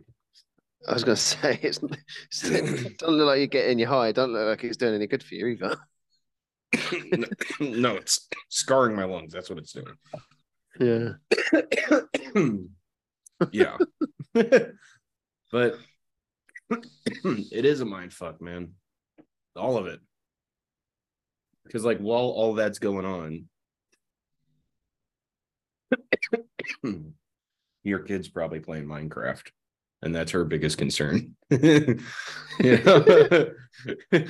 She's worried about finding those diamonds, man. She ain't worried about the problems of life. Don't you wish you could just go back to being a kid just for one day and just not having any care in the world? Like, because you just don't know, like, because we're adults, we can't do that anymore. You're still going to be you're just naturally going to worry about something. There's going to be something. But when you're a kid, there was nothing. Everything was done for you pretty much. Yeah. Like, just to live that day one more time. It's pretty epic. Sweet. Not worried about death because you're so far away from it. Just having fun, you know? You just don't think about it, do you? It's not something that crosses your mind until you get, I don't know, probably in your 20s, 30s, maybe. Yeah, I think that's when it starts hitting. Or unless someone around you dies at a young age, and then you think, oh. But then you probably think about it for a bit, then it'll leave your mind. It'll leave your mind after a while because life gets on top of you, and then you completely forget about it. Well, until it pops up again. Yeah, it's And that's another thing. Like the fear of death isn't just for myself. It's like realizing that you're going to watch your mother and father die, and you're going to watch people very close to you that you care very much about pass away, you know? Or what about like just being distant, man? Like not being near your family. I don't know about everybody, but for me, I'm a pretty big family guy. So I like to be close to family. But my mom's all the way in Iowa and I'm in Tennessee. And I don't like that. But like eventually we'll figure something out, but it's like realizing that you're going to have to watch these people that have always been there for you your whole life, 30, 40 years, die. And like, I've talked to my mom about it because her mom passed and that was horrible for her. I mean, she was really, it was a really hard thing to get through for her, which of course, completely understandable. But like one thing that she would tell me is like, it really makes you realize your mortality when you watch your parents die, because man, when you watch your parents die, the people that have been with you forever, they're almost like immortal in your mind, and then they die. It's like, whoa, you're next, buddy. And how do you contend with that? How do you deal with that? How do you make peace with your father dying or your mother dying or your brother or God forbid your kid? Like, how do you get through the fact that we only experience this in a very temporary way, and that everyone else is in the same boat? How do you, I don't know. That's a tough question for me. I suppose you won't know until you have to experience it yourself, which is something you wish that you never have to, but you kind of have to. I think the older you get, the more you start to realize that these things are going to start happening, and you are going to have to be like strong, and Yeah. because initially it's going to break you in it, but you've got to try and live through it. Yeah. Um, and there'll be other people in your family that are not as strong as you, and you got to pull it together for them as well. Yes. And I think that's the answer. It was the same thing when I broke up with my Italian girlfriend. I still talk to her today. Every day, basically. I don't think there's ever been a day we haven't talked since I met her. And she's a very, very good friend of mine. But it just kind of came down to the fact that she was an Italian woman that has her whole life built in Italy, and that's where she's just that's her life. Her family's there, and my life, while it hasn't been built yet, I intend on building it near my family. And so like even if things progressed and we got married, it's like one of us would always be unhappy. Either she'd be away from her family or I'd be away from mine. And so we both, made the decision that we were going to end it once I left Italy. And that was hard to fucking deal with, man. I mean, I was destroyed. Like I loved her, but the way I get through it, because I'm still going through it even 6 months later, is I do it for her. Like that's what I told her. I was like, I'm going to get over you for you, because I don't want you to have to worry that I'm not like ever going to be okay. Like I'll be fine. I don't want you to worry about that. I want you to make peace with that. Like I want you to have peace that, and that's the same thing. Like I'm going to continue living and thriving for that person that I love that died, or in her case is no longer in my life. Right. Like that person that died, I'm going to live for them. I'm not going to give up and cry and whine and go into depression.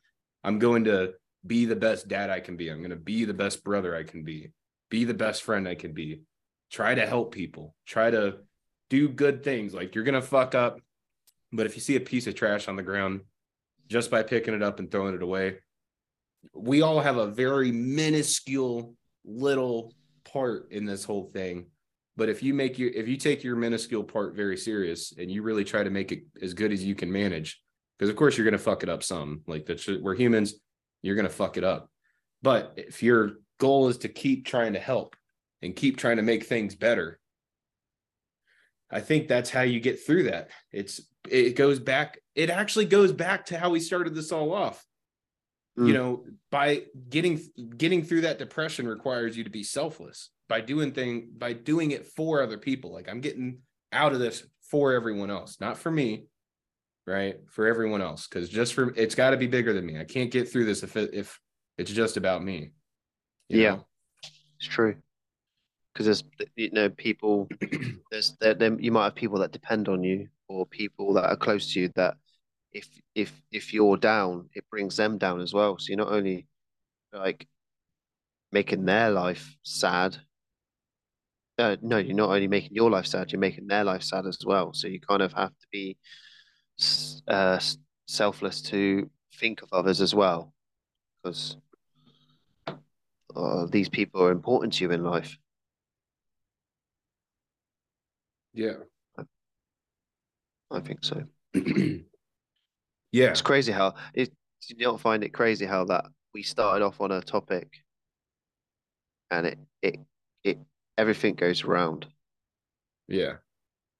Like the whole everything we spoke about, it will always go round back to this thing you started, because everything, like you say, everything comes in like pairs. So if there's a good, there's a bad, There's a start, there's an end. and it's all linked. Everything is linked somehow. That's This the whole thing. world. That's the thing about a circle Yeah. is a circle a long line that is shaped into a circle, and it's still a line, it's just shaped into a circle. Or is a circle this thing, and where does it start and where does it end? It just goes on forever. Where does it Is start that and where does it end? If the universe is infinite, it never started. How the fuck does it make sense that this shit never started and that it's never going to end? What? There's always a start and end to everything, but not to the but it universe. no, but is there? You think it's a simulation? You don't know, do you? Yeah. Because if it is a simulation, you could, that actually, like, I know when you say that this whole thing's a simulation, people instantly are like, fuck that shit.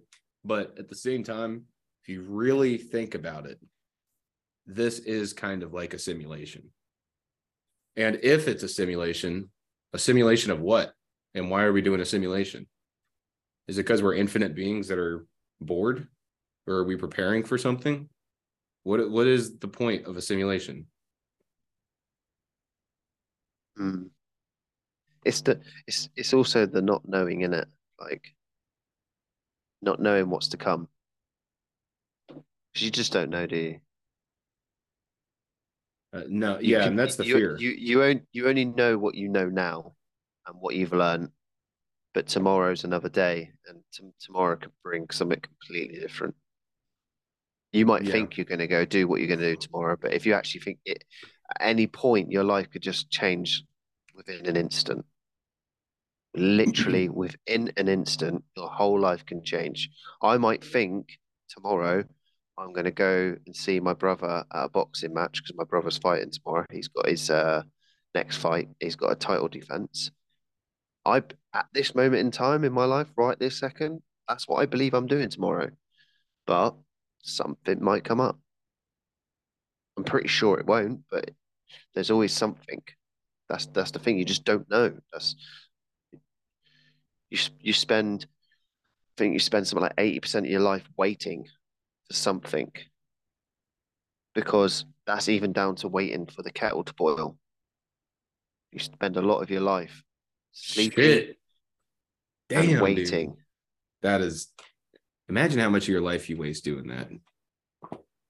That's the thing. Your life is literally waiting, sleeping, and doing, and then also not knowing, because you can't predict anything. You can't. Well, you can predict stuff. That's a lie. You can predict something, but that ultimately comes down to luck, doesn't it? Well, it's luck and knowledge. So you can, so prediction, you can't predict anything, I don't feel, with 100% certainty, but you can make an educated guess about what's going to happen. Mm.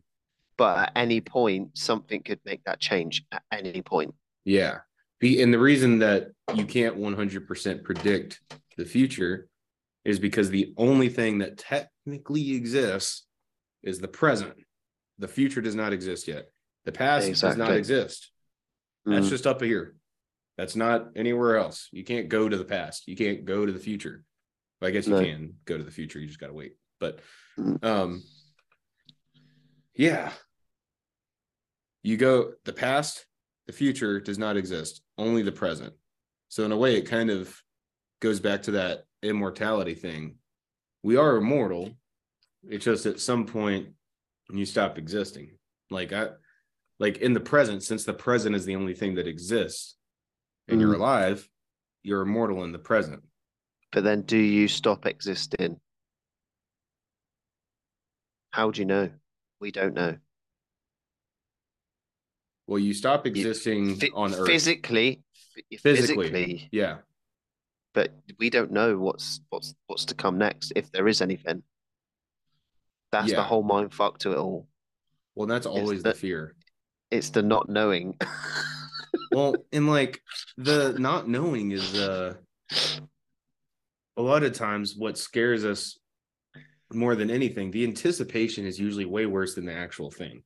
Like I can, as an example, there was never a jump I wasn't afraid of. I've had some that I was a little more afraid of than others. And then actually I take that back. I'd say in airborne school, I stopped really giving a fuck because it's like a week and you do 5 jumps in that week. And so when you're doing it that frequently, it's like going to the mailbox. But anyways, I would always kind of worry, like, what if my fucking parachute doesn't work? What if I hit the ground wrong? What if, whatever. But that's why I've not done it. Yeah. Most of the time you're going to be fine. And the way I would calm myself down is like talking to myself, like, look, motherfucker, like there was like one injury last year out of how many airborne divisions with how many people in it, and you're that worried about it. Like, you're going to be fine. Usually when people get hurt, it's because they did something wrong. So like, just do the right things, man. Just the way I reassure myself is like talking to myself, but then also going through all the steps. Like, okay, I'm going to jump. And then what's the first thing I'm going to do? I'm going to count to 6 and keep my chin tucked. And then after that, I'm going to look up, check canopy control, look around at your jumpers, make sure you're not falling faster than everyone else. Identify like when you hit 250 feet, drop your ruck. Okay, direction. I'm floating to the north. Okay, I need to prepare, rotate, and then you land correctly. Like I would just kind of go through the steps. That would help me make it less like a hopeless, you're gonna die thing, and more of like a practical, here's a plan thing, Yeah. Yeah, but the anticipation of something is usually way worse than it is. And that's what I wonder. I wonder if that'll hold true with death. If the anticipation, like I feel like we're probably pretty safe to say that dying is gonna suck. I think we're more afraid of the dying part than the being dead part. Because like once you're dead,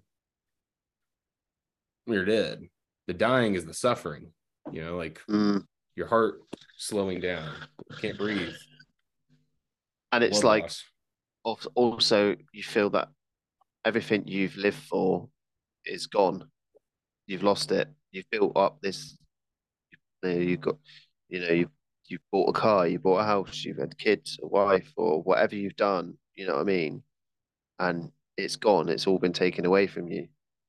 So it's in some ways you kind of think, why would you put yourself through all this in the first place if you was to think of that at the start? Because you don't think of this. You only talk about these things very rarely. You don't talk about death every day, do you? It's not something that and that's comes why I up love into the a conversation. podcast, because we can talk about whatever the hell we want. You just don't talk about it.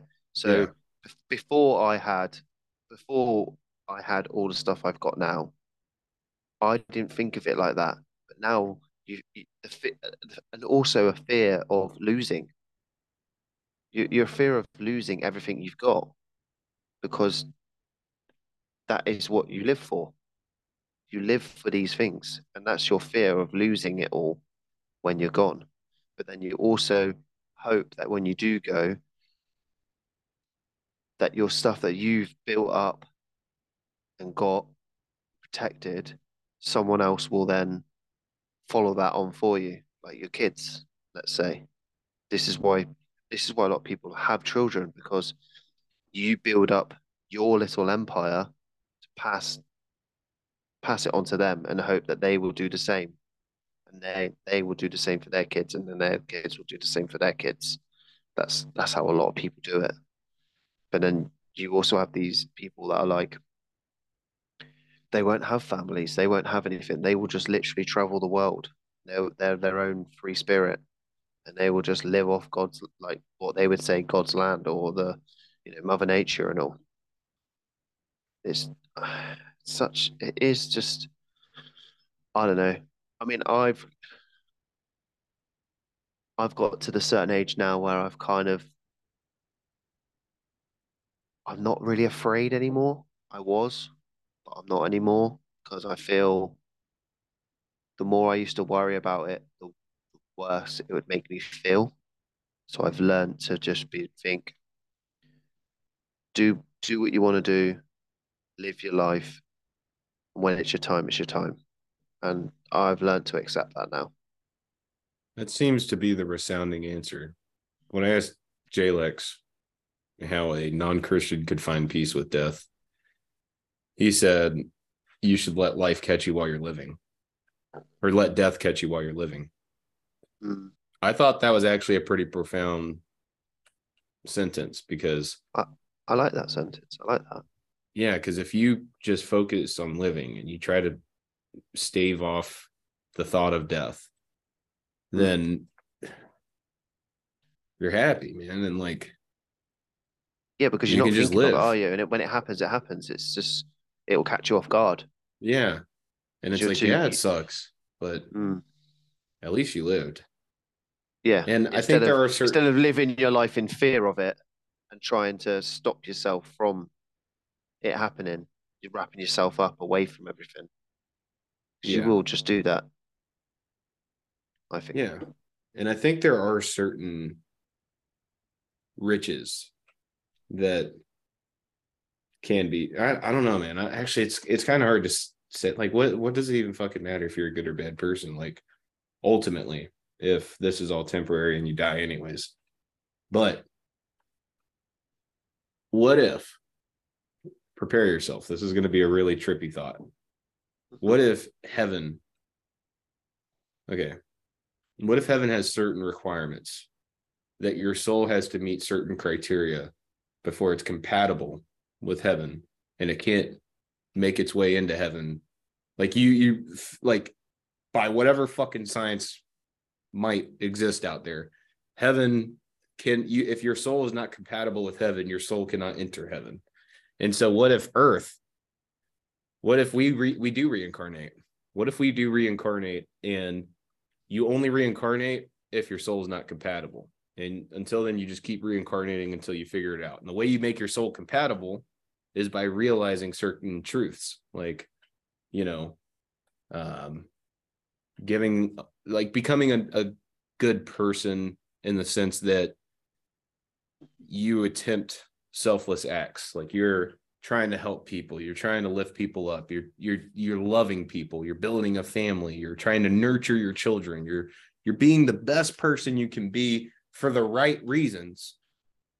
Then your soul, through that process of becoming that, transforms into something that becomes compatible with heaven. And then Mm. that's how you get to heaven. That's a really trippy thought. And like, I think I just invented my own like side religion. But what do you think about that though? I can't. I get it. I do. I do. I because there's people that are like they start their lives off as like I don't know bad people you'd call them So they do stuff that just isn't right to everyone else. But yet one day they do find peace with themselves and they become good. They can become good people. But yet everyone knows them as horrible or just someone they don't even want to associate themselves with. But something tells this person or something in their head makes them think, I shouldn't be doing this anymore. I need to find peace. I need to find, and this is where in the is it, you call it a jail, don't you? The jail system or prison system. Yeah. You hear or see a lot of the inmates, you know, a lot of them, yes, they have done wrong. Um, but inside there, they have a lot of time to themselves to think about things. And you can let your mind just expand and open up. And then you do find that a lot of these people they turn to um religion um to hopefully help.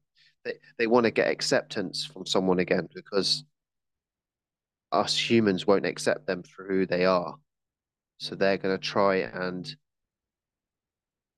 be good in their mind to try and get acceptance for what they might think is the next life, or or something, or for someone to actually let them in their mind, because their mind obviously led them astray beforehand, and now they are trying to be a better person in themselves, which would kind of go with how you was kind of saying it in that sort of sense. If I don't know if you feel that the same, I'm not sure. I do. And I feel that way because I watched a documentary where they were going and talking to people that were spending the rest of their life in prison. And Mm.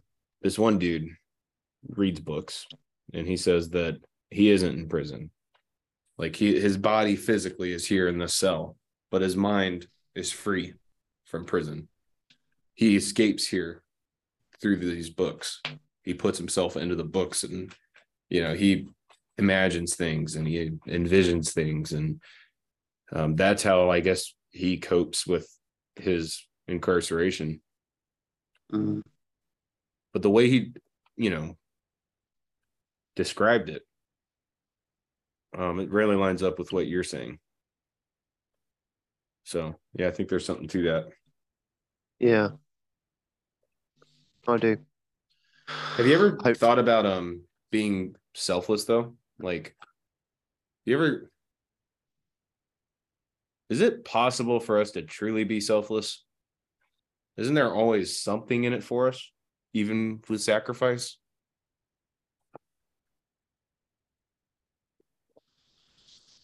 That's a good point. Um, I think I think deep down you are ultimately are going to be thinking of yourself. I mean, I I'm a very if yeah I'm a very friendly person. You you've probably noticed that over the But is that because you're past. good? Or is that because that's what benefits you the most? I don't know because there's times where like I do it just because I want to do it. I want to be good. I want to be a nice person. I want to I want people to obviously like me or think that I'm a good person. I wouldn't want people to think that I'm a bad person. So I will go. So sometimes I do go out of my way to help people, and not necessarily I want anything back from them, but maybe some. I suppose. Well, yeah, you kind of do because you'd kind of want that person to respect you. and that's still getting something out of them.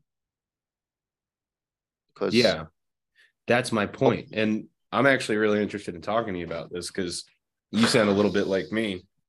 Um, and I've been ambushing motherfuckers with this shit. Hey there, guy.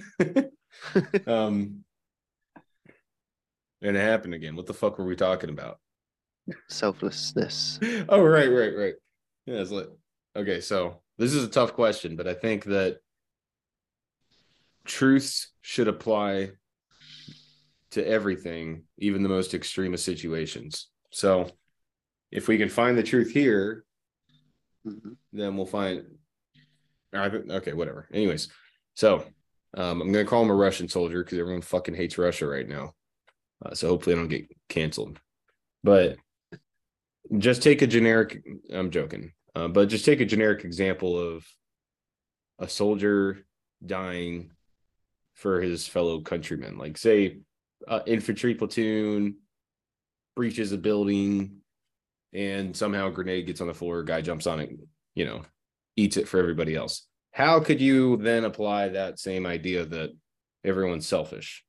Um, how could how could you possibly selfishly jump onto a grenade that's going to end your life? And so I started thinking about it. Well, what about we humans like to portray a self image? You have a way of being, or no, you have an appearance that you like to maintain. Conscious, subconscious, it's just kind of, it's what we do. Like, and it changes. Like in front of certain people, you're a nicer person. Then you get on Mm. Xbox and talk shit to 12-year-olds on Call of Duty. Then like there's so many different ways that you decide to express yourself or show yourself to the world. And I think that it's possible, and I'm not saying that it is. And I always like preface this with, I do of course respect, people that and appreciate the sacrifice that they did make.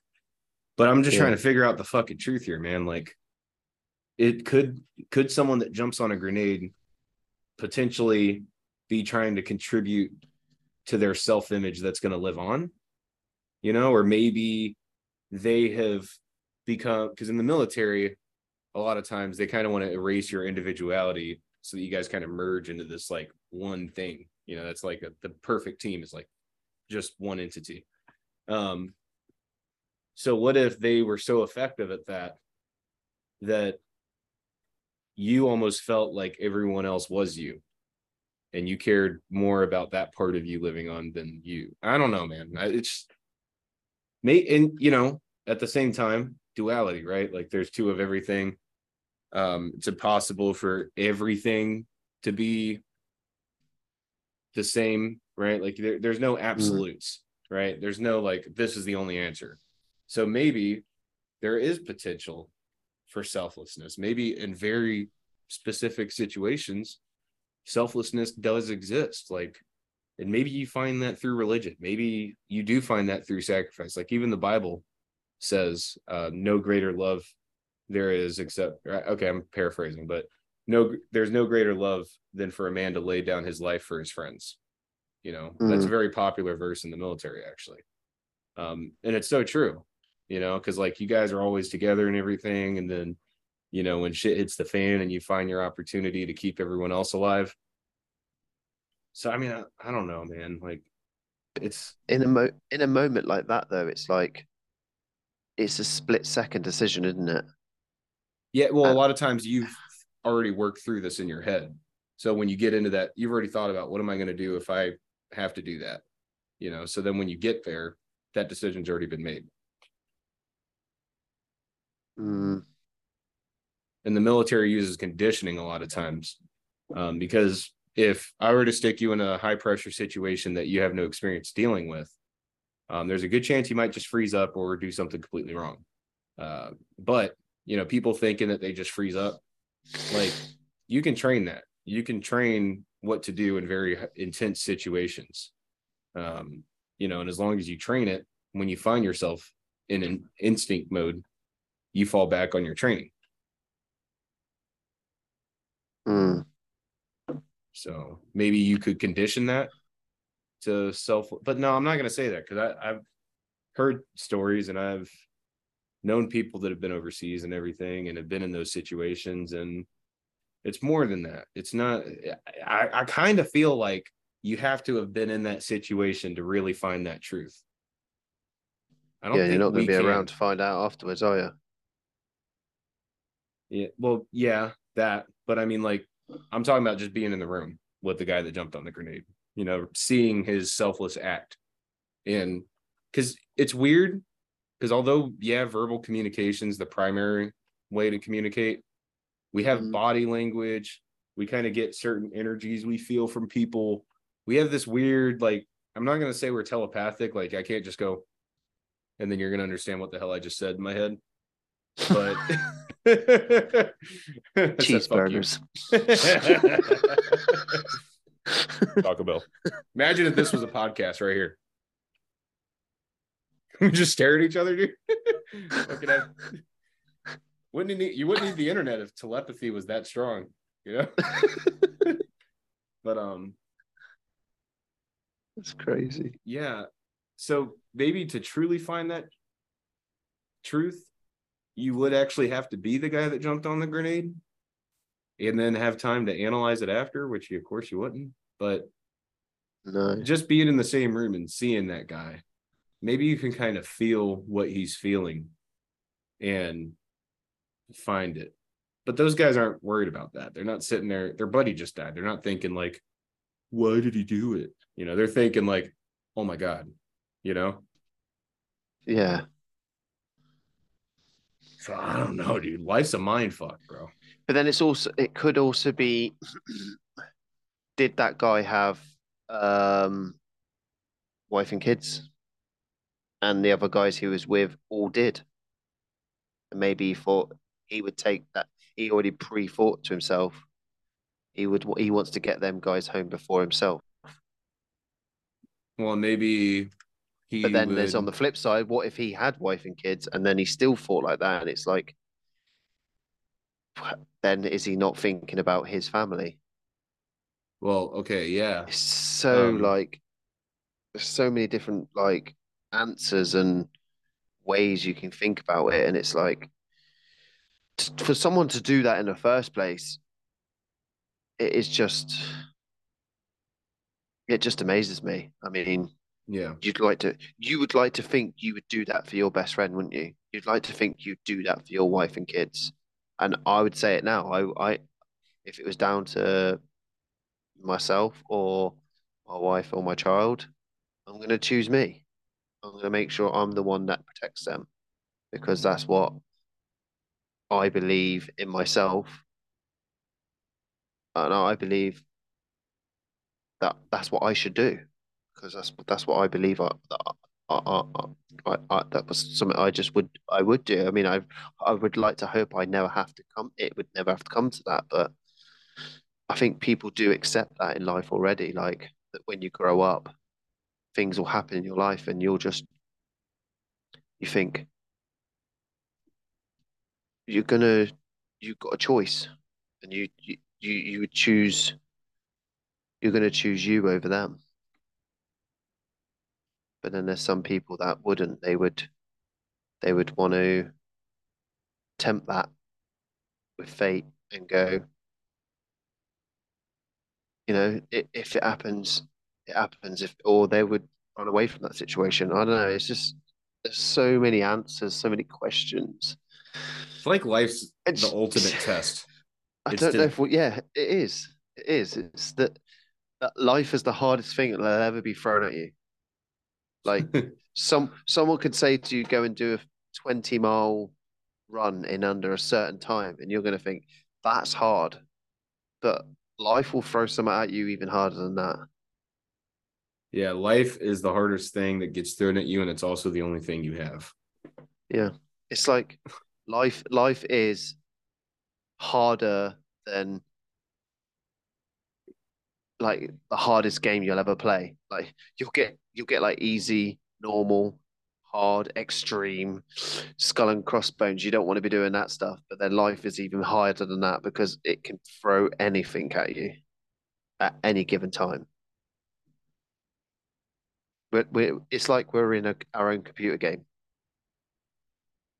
and you're playing as player one. Yeah. We are living a game, I believe. I believe we are. That is what life is. Life is a game, and The we just game live it. is, I get what you're saying. I do get what you're saying. But, and it does seem that life gets compared a lot to video games or simulation or something, but a game implies entertainment. Maybe, but what could be some of the other reasons that this video game is being played or this simulation is being ran? What could we be preparing for? Why are we doing this? Mm. What's there to gain? Okay, so like let's flip it around. So let's say that you had the ability to create your own little planet of creatures and you made it like a simulation and everything. It's a new game. It's called Sims. It's the Sims game, but like version fucking 78. And you have the perfect simulation. What would you use it for? Because like it's massive if you think about it, right? Couldn't be for one Mm. person. Like that's way too much entertainment. The hell are you going to do with a whole planet of people that are like infinitely being born and dying and what? Like what's the point? Why? To level up. I don't know. I'm not saying that. I'm not saying there's someone up there playing this game.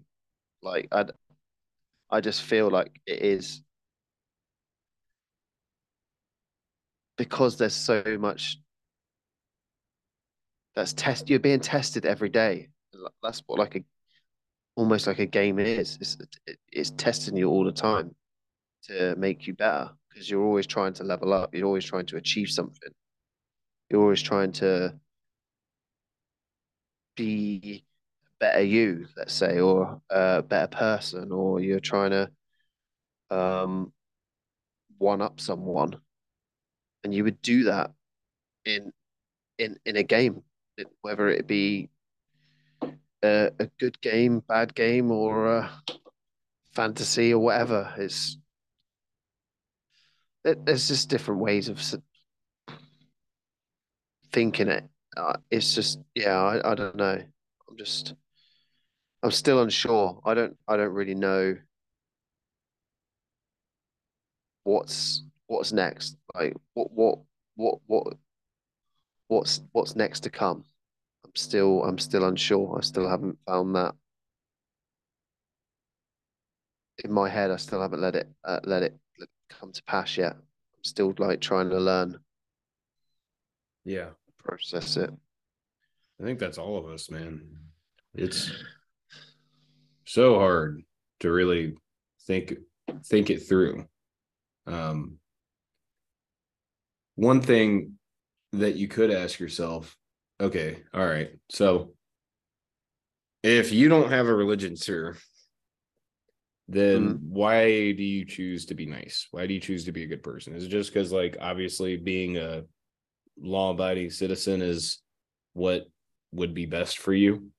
Or is it's like ultimately nothing fucking matters if mm, if you don't have religion, which provides meaning a lot of times.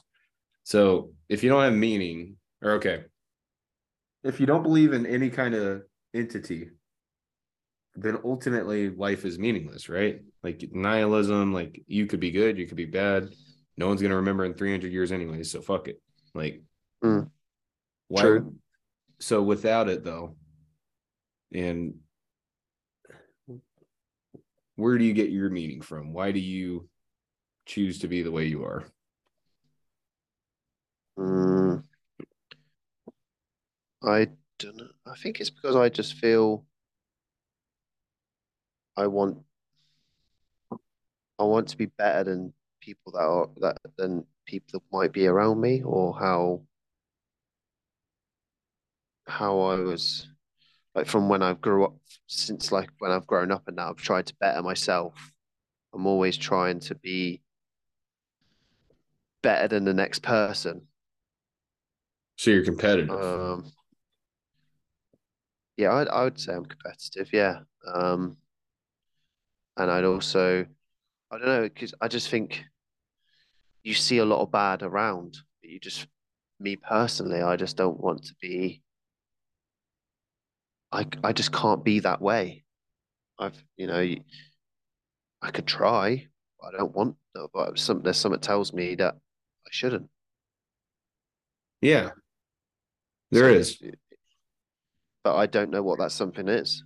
I don't either. And I call, whether it's that same something or if it's a different something inside of us. The Christians would probably call it a spirit of discernment or the Holy Ghost or something like that. Mm, I I personally, though, I do think that we all have something inside of us that's kind of like a bullshit detector. And we're able to really pick apart, like, okay, so you may not, so like let's say that I'm very witty and I'm very good at articulating my thoughts and I'm really good at an argument and debate and everything. And I am wrong. I have a wrong idea that I am arguing for. And let's say that you're a dumb person or something and you aren't very good with your words, or and then I'm arguing against you with my dumb idea. You may not be able to beat me in the argument, but deep down, you still know whether you're wrong or I'm right. Like you like, okay, even if you were the one with the bad idea, you would be able to know that you are wrong. You may not want to be wrong. You may not want to accept that, but deep down, there's a voice there somewhere that's telling you the truth. And the more you listen to it, the louder it gets. The less you listen to it, the quieter it gets. Same thing with doing bad shit. I don't know if you've ever had something where for most of your life, this was considered a bad thing. And then you did it and you may have felt really guilty about it, bad about it, whatever. And then you keep doing it, you eventually get over it and get used to it, you know? And that's because you mm, stopped listening to that, whatever that was inside of you, telling you not to do that bad thing. So you stop listening to it, it starts shutting up. It stops talking as much, you know? It's mm. what's that saying? We all have two wolves inside of us. Feed the one you want to grow or some shit like that. Um, that idea. Yeah, yeah, that's crazy. You stay up late, man, Yeah, I mean, I will be going to bed soon. and you don't even have a coffee, I try not to drink coffee after 12 p.m. even though you stay up super late. Yeah, I I'm not a morning person. I'm an evening person. I always have been. Um, I would like I'll get up in the morning. I tend to drink a pint of water as soon as I get up with a multivitamin tablet and a cod liver oil. Um, Wait, so multivitamin and what? a cod liver oil. What's that? It's like another type of thingy, but it's good for your bones and Nice. your mobility and all. So We're I take so one of them. vitamin deficient. That's a good habit, man. Mm. Yeah. This is quite a recent habit. I've been doing it religiously now for probably a good part of this year, and I'm going to try and stick to that. So, and then sometimes I have a coffee in the morning, sometimes I don't. Um, I try and stay away from having milk in my coffee now. I just have it black now. Hmm. Cuts out the just to cut out the dairy a little bit. I mean, I Yeah. love dairy. Don't get me wrong. I'm not saying I don't want dairy in my life, but if I don't have it in my if I see it as if I don't have it in my coffee, I can have it with something else later. So Yeah. I'm not having the double. And then I try not to have caffeine after 12. Uh, I have the odd energy drink every now and then if I feel like I need it, just as a pick me up. But I find if I have too much sugar, I get really, really hyper and then I go on a major crash. Yeah. And I'm like super tired. It's a smart move, I think, to It's happening again. Hold on. I got it though. I got it. It's a smart move to cut caffeine out after lunch because yeah, man, I don't know about you, but sometimes I'll just be laying in my fucking bed staring at the damn ceiling, man. Like can't fall asleep. And I think it's because of that. I drink a lot of caffeine. Yeah, it is hard because then all you're doing is your mind is just working overtime because Yeah. you got this buzz inside of you, and that's the worst time because then you start thinking about things. Well, I agree.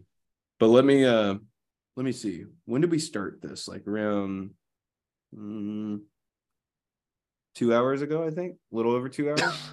I don't even know what time it is. I can't even. I'm trying to see.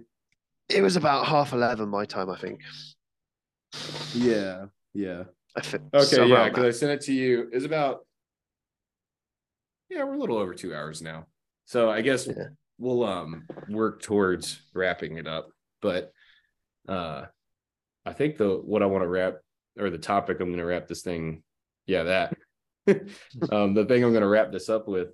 I've been asking a lot of people this, and it's a very light topic. It's a very fun topic, actually. It's not so serious, and I'm really looking forward to this, and I hope we pull it off. But at the end of 2023 or beginning of 2024, we want to have a vacation.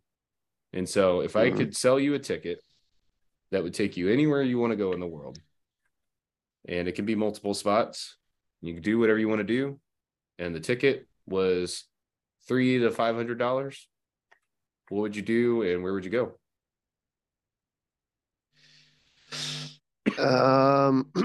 Right. Because $300 to $500 ain't going to get you very far, is it? Don't think about the money. This ticket is your golden pass that will give you access to any hotel, Airbnb, country, food, beer, anything you want. If you have this ticket, it's yours. Because there's a lot of places I'd love to go to. Let's hear it. I would love to go to Austria because I've got a thing about snow. We don't really get it where I am. And I would love to go to a cold country. And I know people that have been and they say it's just mind blowing, so good. And I've done snowboarding before, so I'd love to do that again. I'm quite an athletic. I say athletic. I will try different sports. I'm someone who will just give it a go. And once I start, I'm the sort of person who will go and buy the full kit and then do it a couple of times and then never do it again. I'm the same way, bro. I'm the same way. That's why I've been moving slow with this. And like the most I bought was this damn microphone. That's the only thing really. So I think so. So yeah, I think I'd like to start there, and then from there I might as well because if we was doing a trip, I would then want to go over to Germany. I'd love to visit Germany. I love their accent. I love their history, culture. That is just somewhere and it's not too far away. So like I say this like you're giving me these options now. It's not something that I couldn't do now anyway, really. It's just save a bit of money and then go. But sometimes life gets in the way, doesn't it? So this is where and so that's the point. So all right. Yeah. So you can have this golden ticket, sure, and you can have it for $500 a month for 12 months. All right. For 12 payments of $500 or pounds. That's the thing. So I don't know if you could, but like if you could set aside an extra, I mean, you got a family, so maybe I don't know if you bring them or not, but you probably want to go more on the 500-pound end than the 300. But if you could somehow set that aside every month for 12 months, where could you not go for $6,000? And what could you not do for $6,000? You know? And I was thinking it'd be cool if we all did this as a group, because as a group, I don't know about you, but when you're traveling other countries and shit, a lot of times I kind of worry like, fuck, am I going to get hung up at the airport? especially during COVID times. Like, am I going to be able to get through? And when you have a group of people that are like all, just trying to make sure you get home, and then, that's reassuring. Also, going to a hotel or an Airbnb or something, you're probably going to save money, because if I'm going to a hotel and I'm bringing 10 people, I'm probably paying less. We're probably paying less for our rooms if we're giving them 10, we're renting out 10 rooms or something like that. And then also just like for safety, not that like we would want to go and fuck with people, but like people probably aren't going to come and fuck with us if there's like 10 of us, so it's kind of nice. I think it's just cool. And then you could be as social or antisocial as you want. So like, say you did bring the wife or something and the kid, and you decide like, yeah, hey guys, next couple of days, me and my wife, we're just going to like, hang out and do our own thing. All right. And then after those are up and you want to go get shit faced with everybody or whatever, then it's all good, man. Like, I just think it'd be dope, dude. And we could fucking do it. We just gotta, be a little bit disciplined and fucking set the money aside. And I was thinking, for me personally, this is my idea of a vacation. So Amsterdam's my country that I'm pushing, that we should go to at least for a couple days so we can eat mushrooms. And then I was thinking though, so Pizza, or that's his Xbox name, Dre, the last guy that was on this podcast, he is Albanian. Albanian. Yeah, he's Albanian, but he actually, he's in the Air Force for America, but he has an apartment, a car. Most of his family actually lives over there.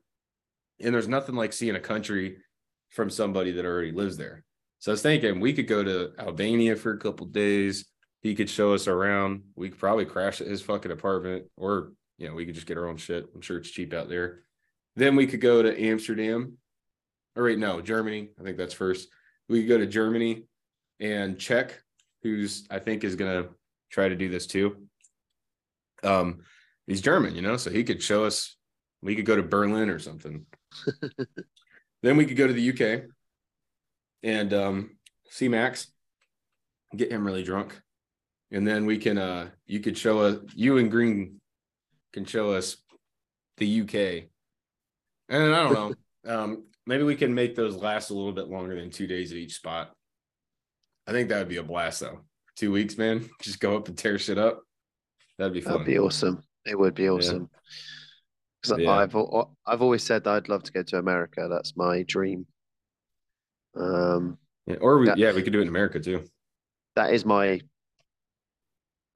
I'm gonna aim to go these places that I've already said already. I've only said 2 at the minute, but I'm already pre-planning on going to these places in my head. So I'm literally working my way up to America. America's like my all-time place I want to go to. Is just to visit, or like, would you ever want to become a citizen? I would love to be a citizen, but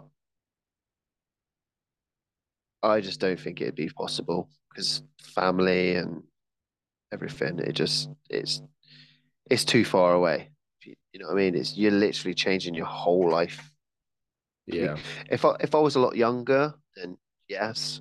If I was a lot younger and I didn't have a wife and a kid, and I had something that was like permanent based over there, hell yeah, I would leave. I would leave tomorrow. That's what I want, Doug. Like, that's the only reason I want to be fucking rich. I want to buy houses and shit, but not just for the sake of having them. Like, I think it'd be fucking dope if I had a car and I had like a state or a car or a home, like let's say 10 homes all over America. And then you just go like, yeah, I'm just going to go live in New York for a few months, man. And they're like, fuck it. I'm going to go over to California. Like you just bounce around. Yeah, you just go to them places when they're at their best times. Yeah, dude. Like, it'd be sick, but you got to get rich. It's the only way you're going to be able to do it. Yeah, that's it. Yeah. I mean, I am going to Greece next year.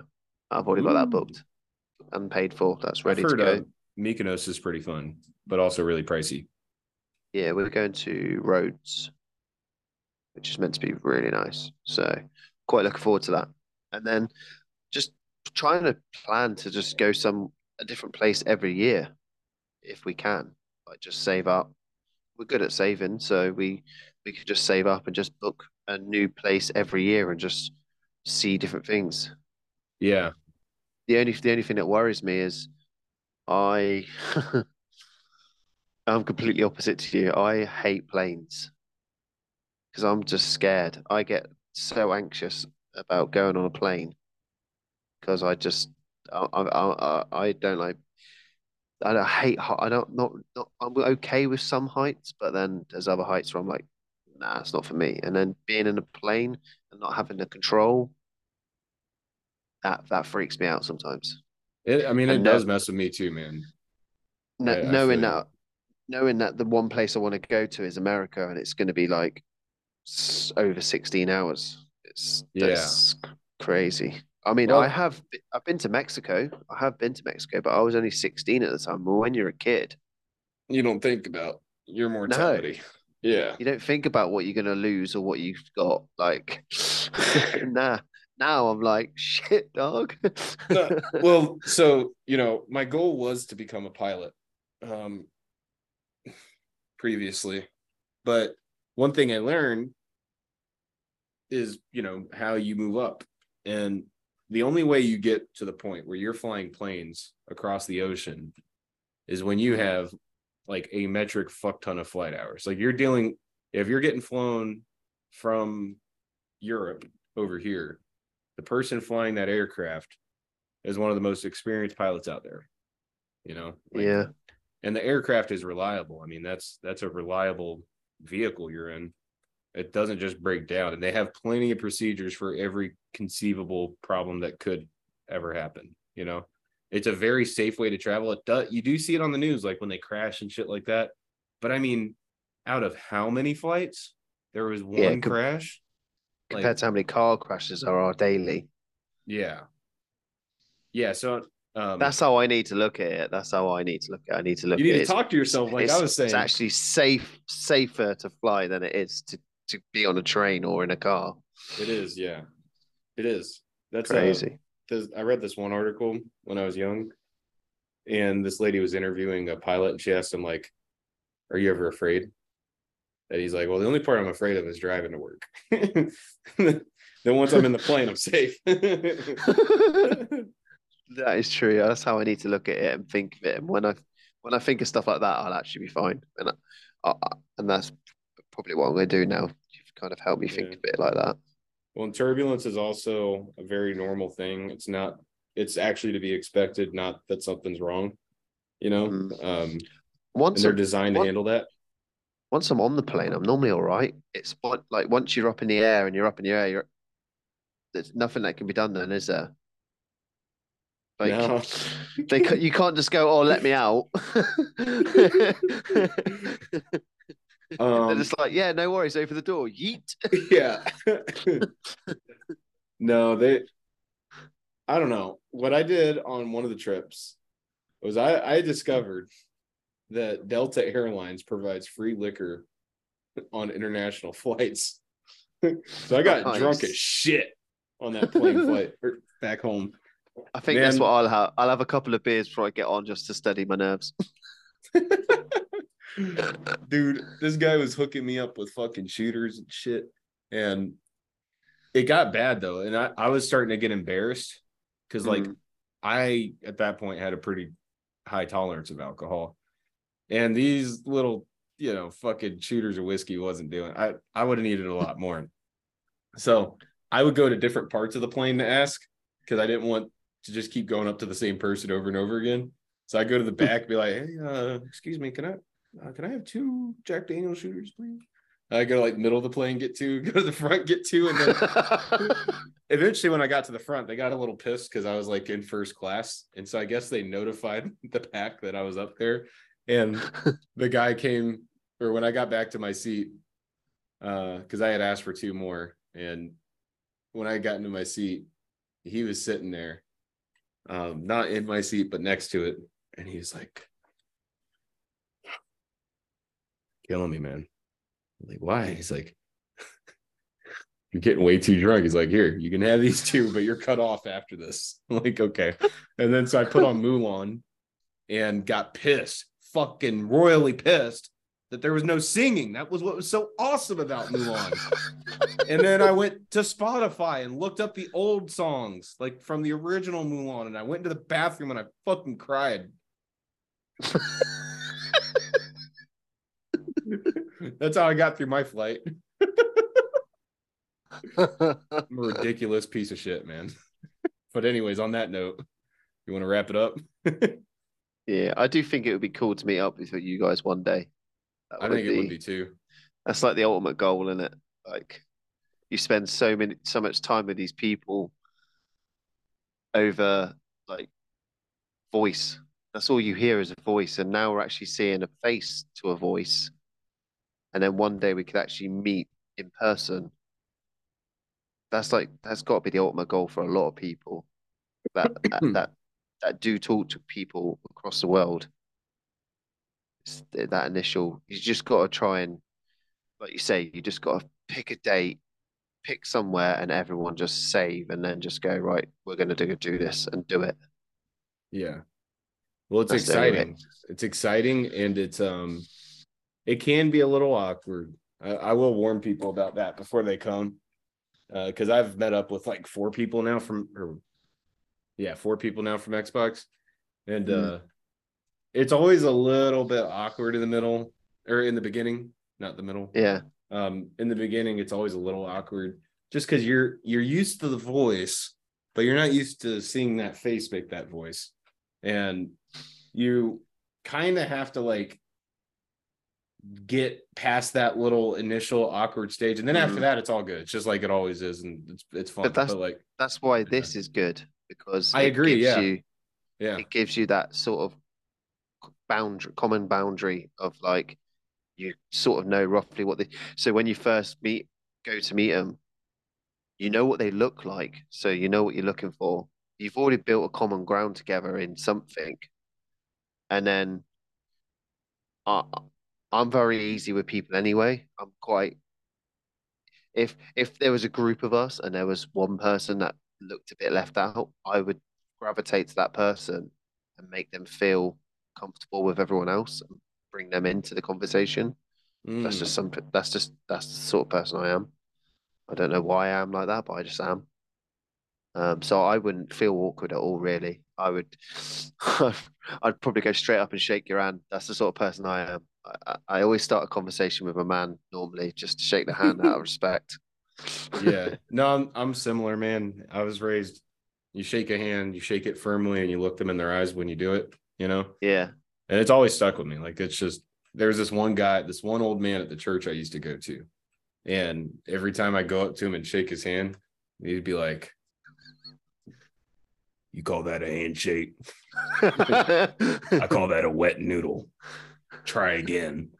I'd shake his hand again, and he'd be like, you can do better than that.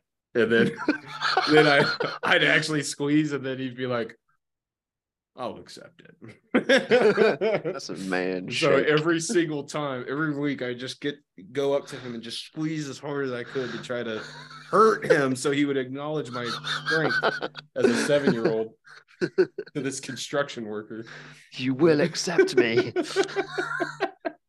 I am a man. Until his arm falls off.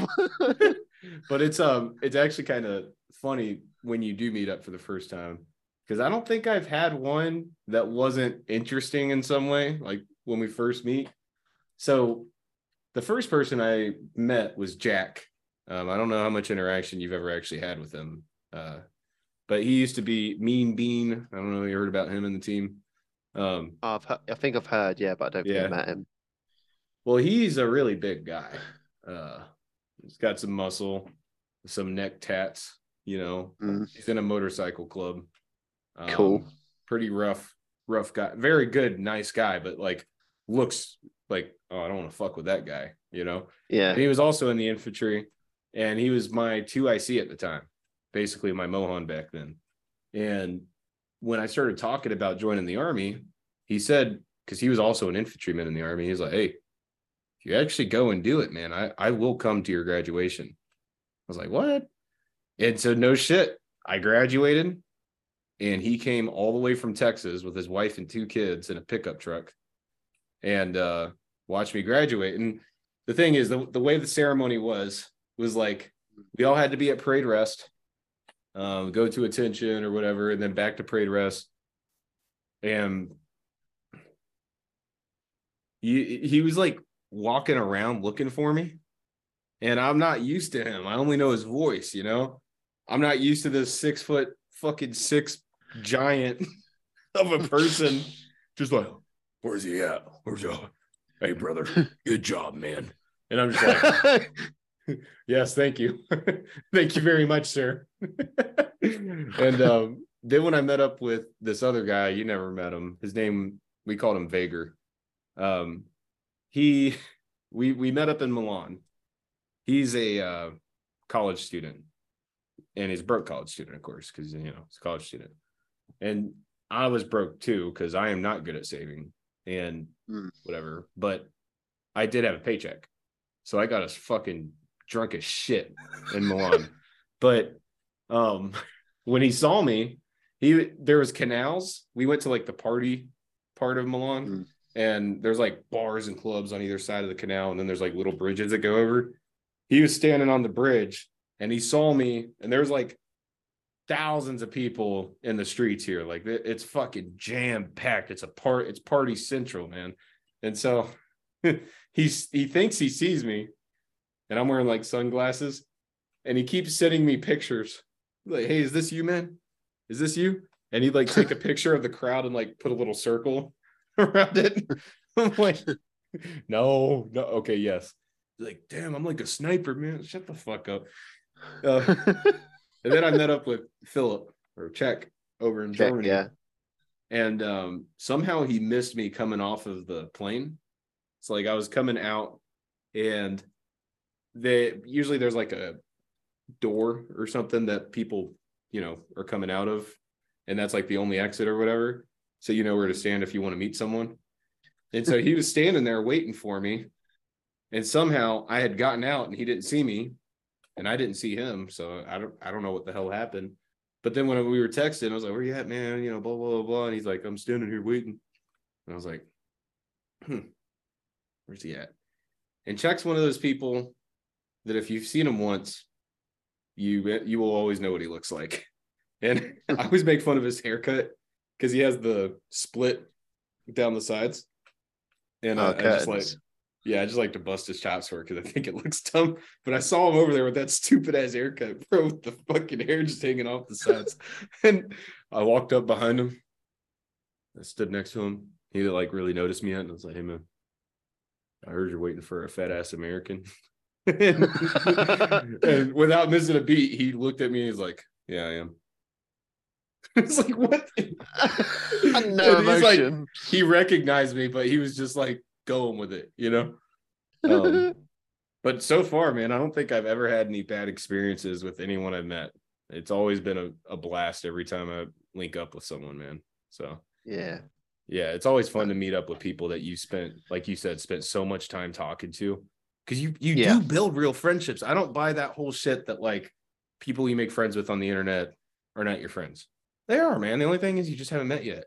But like you guys still communicated and shared, you know, your beliefs and ideas. Lives. Yeah, your lives. You shared your lives. So you're friends, man. Like you're not close together, but yeah, whatever. I get that. Yeah, I definitely believe that myself. I'd love to meet Mahan or Ian. Me too. It would be interesting.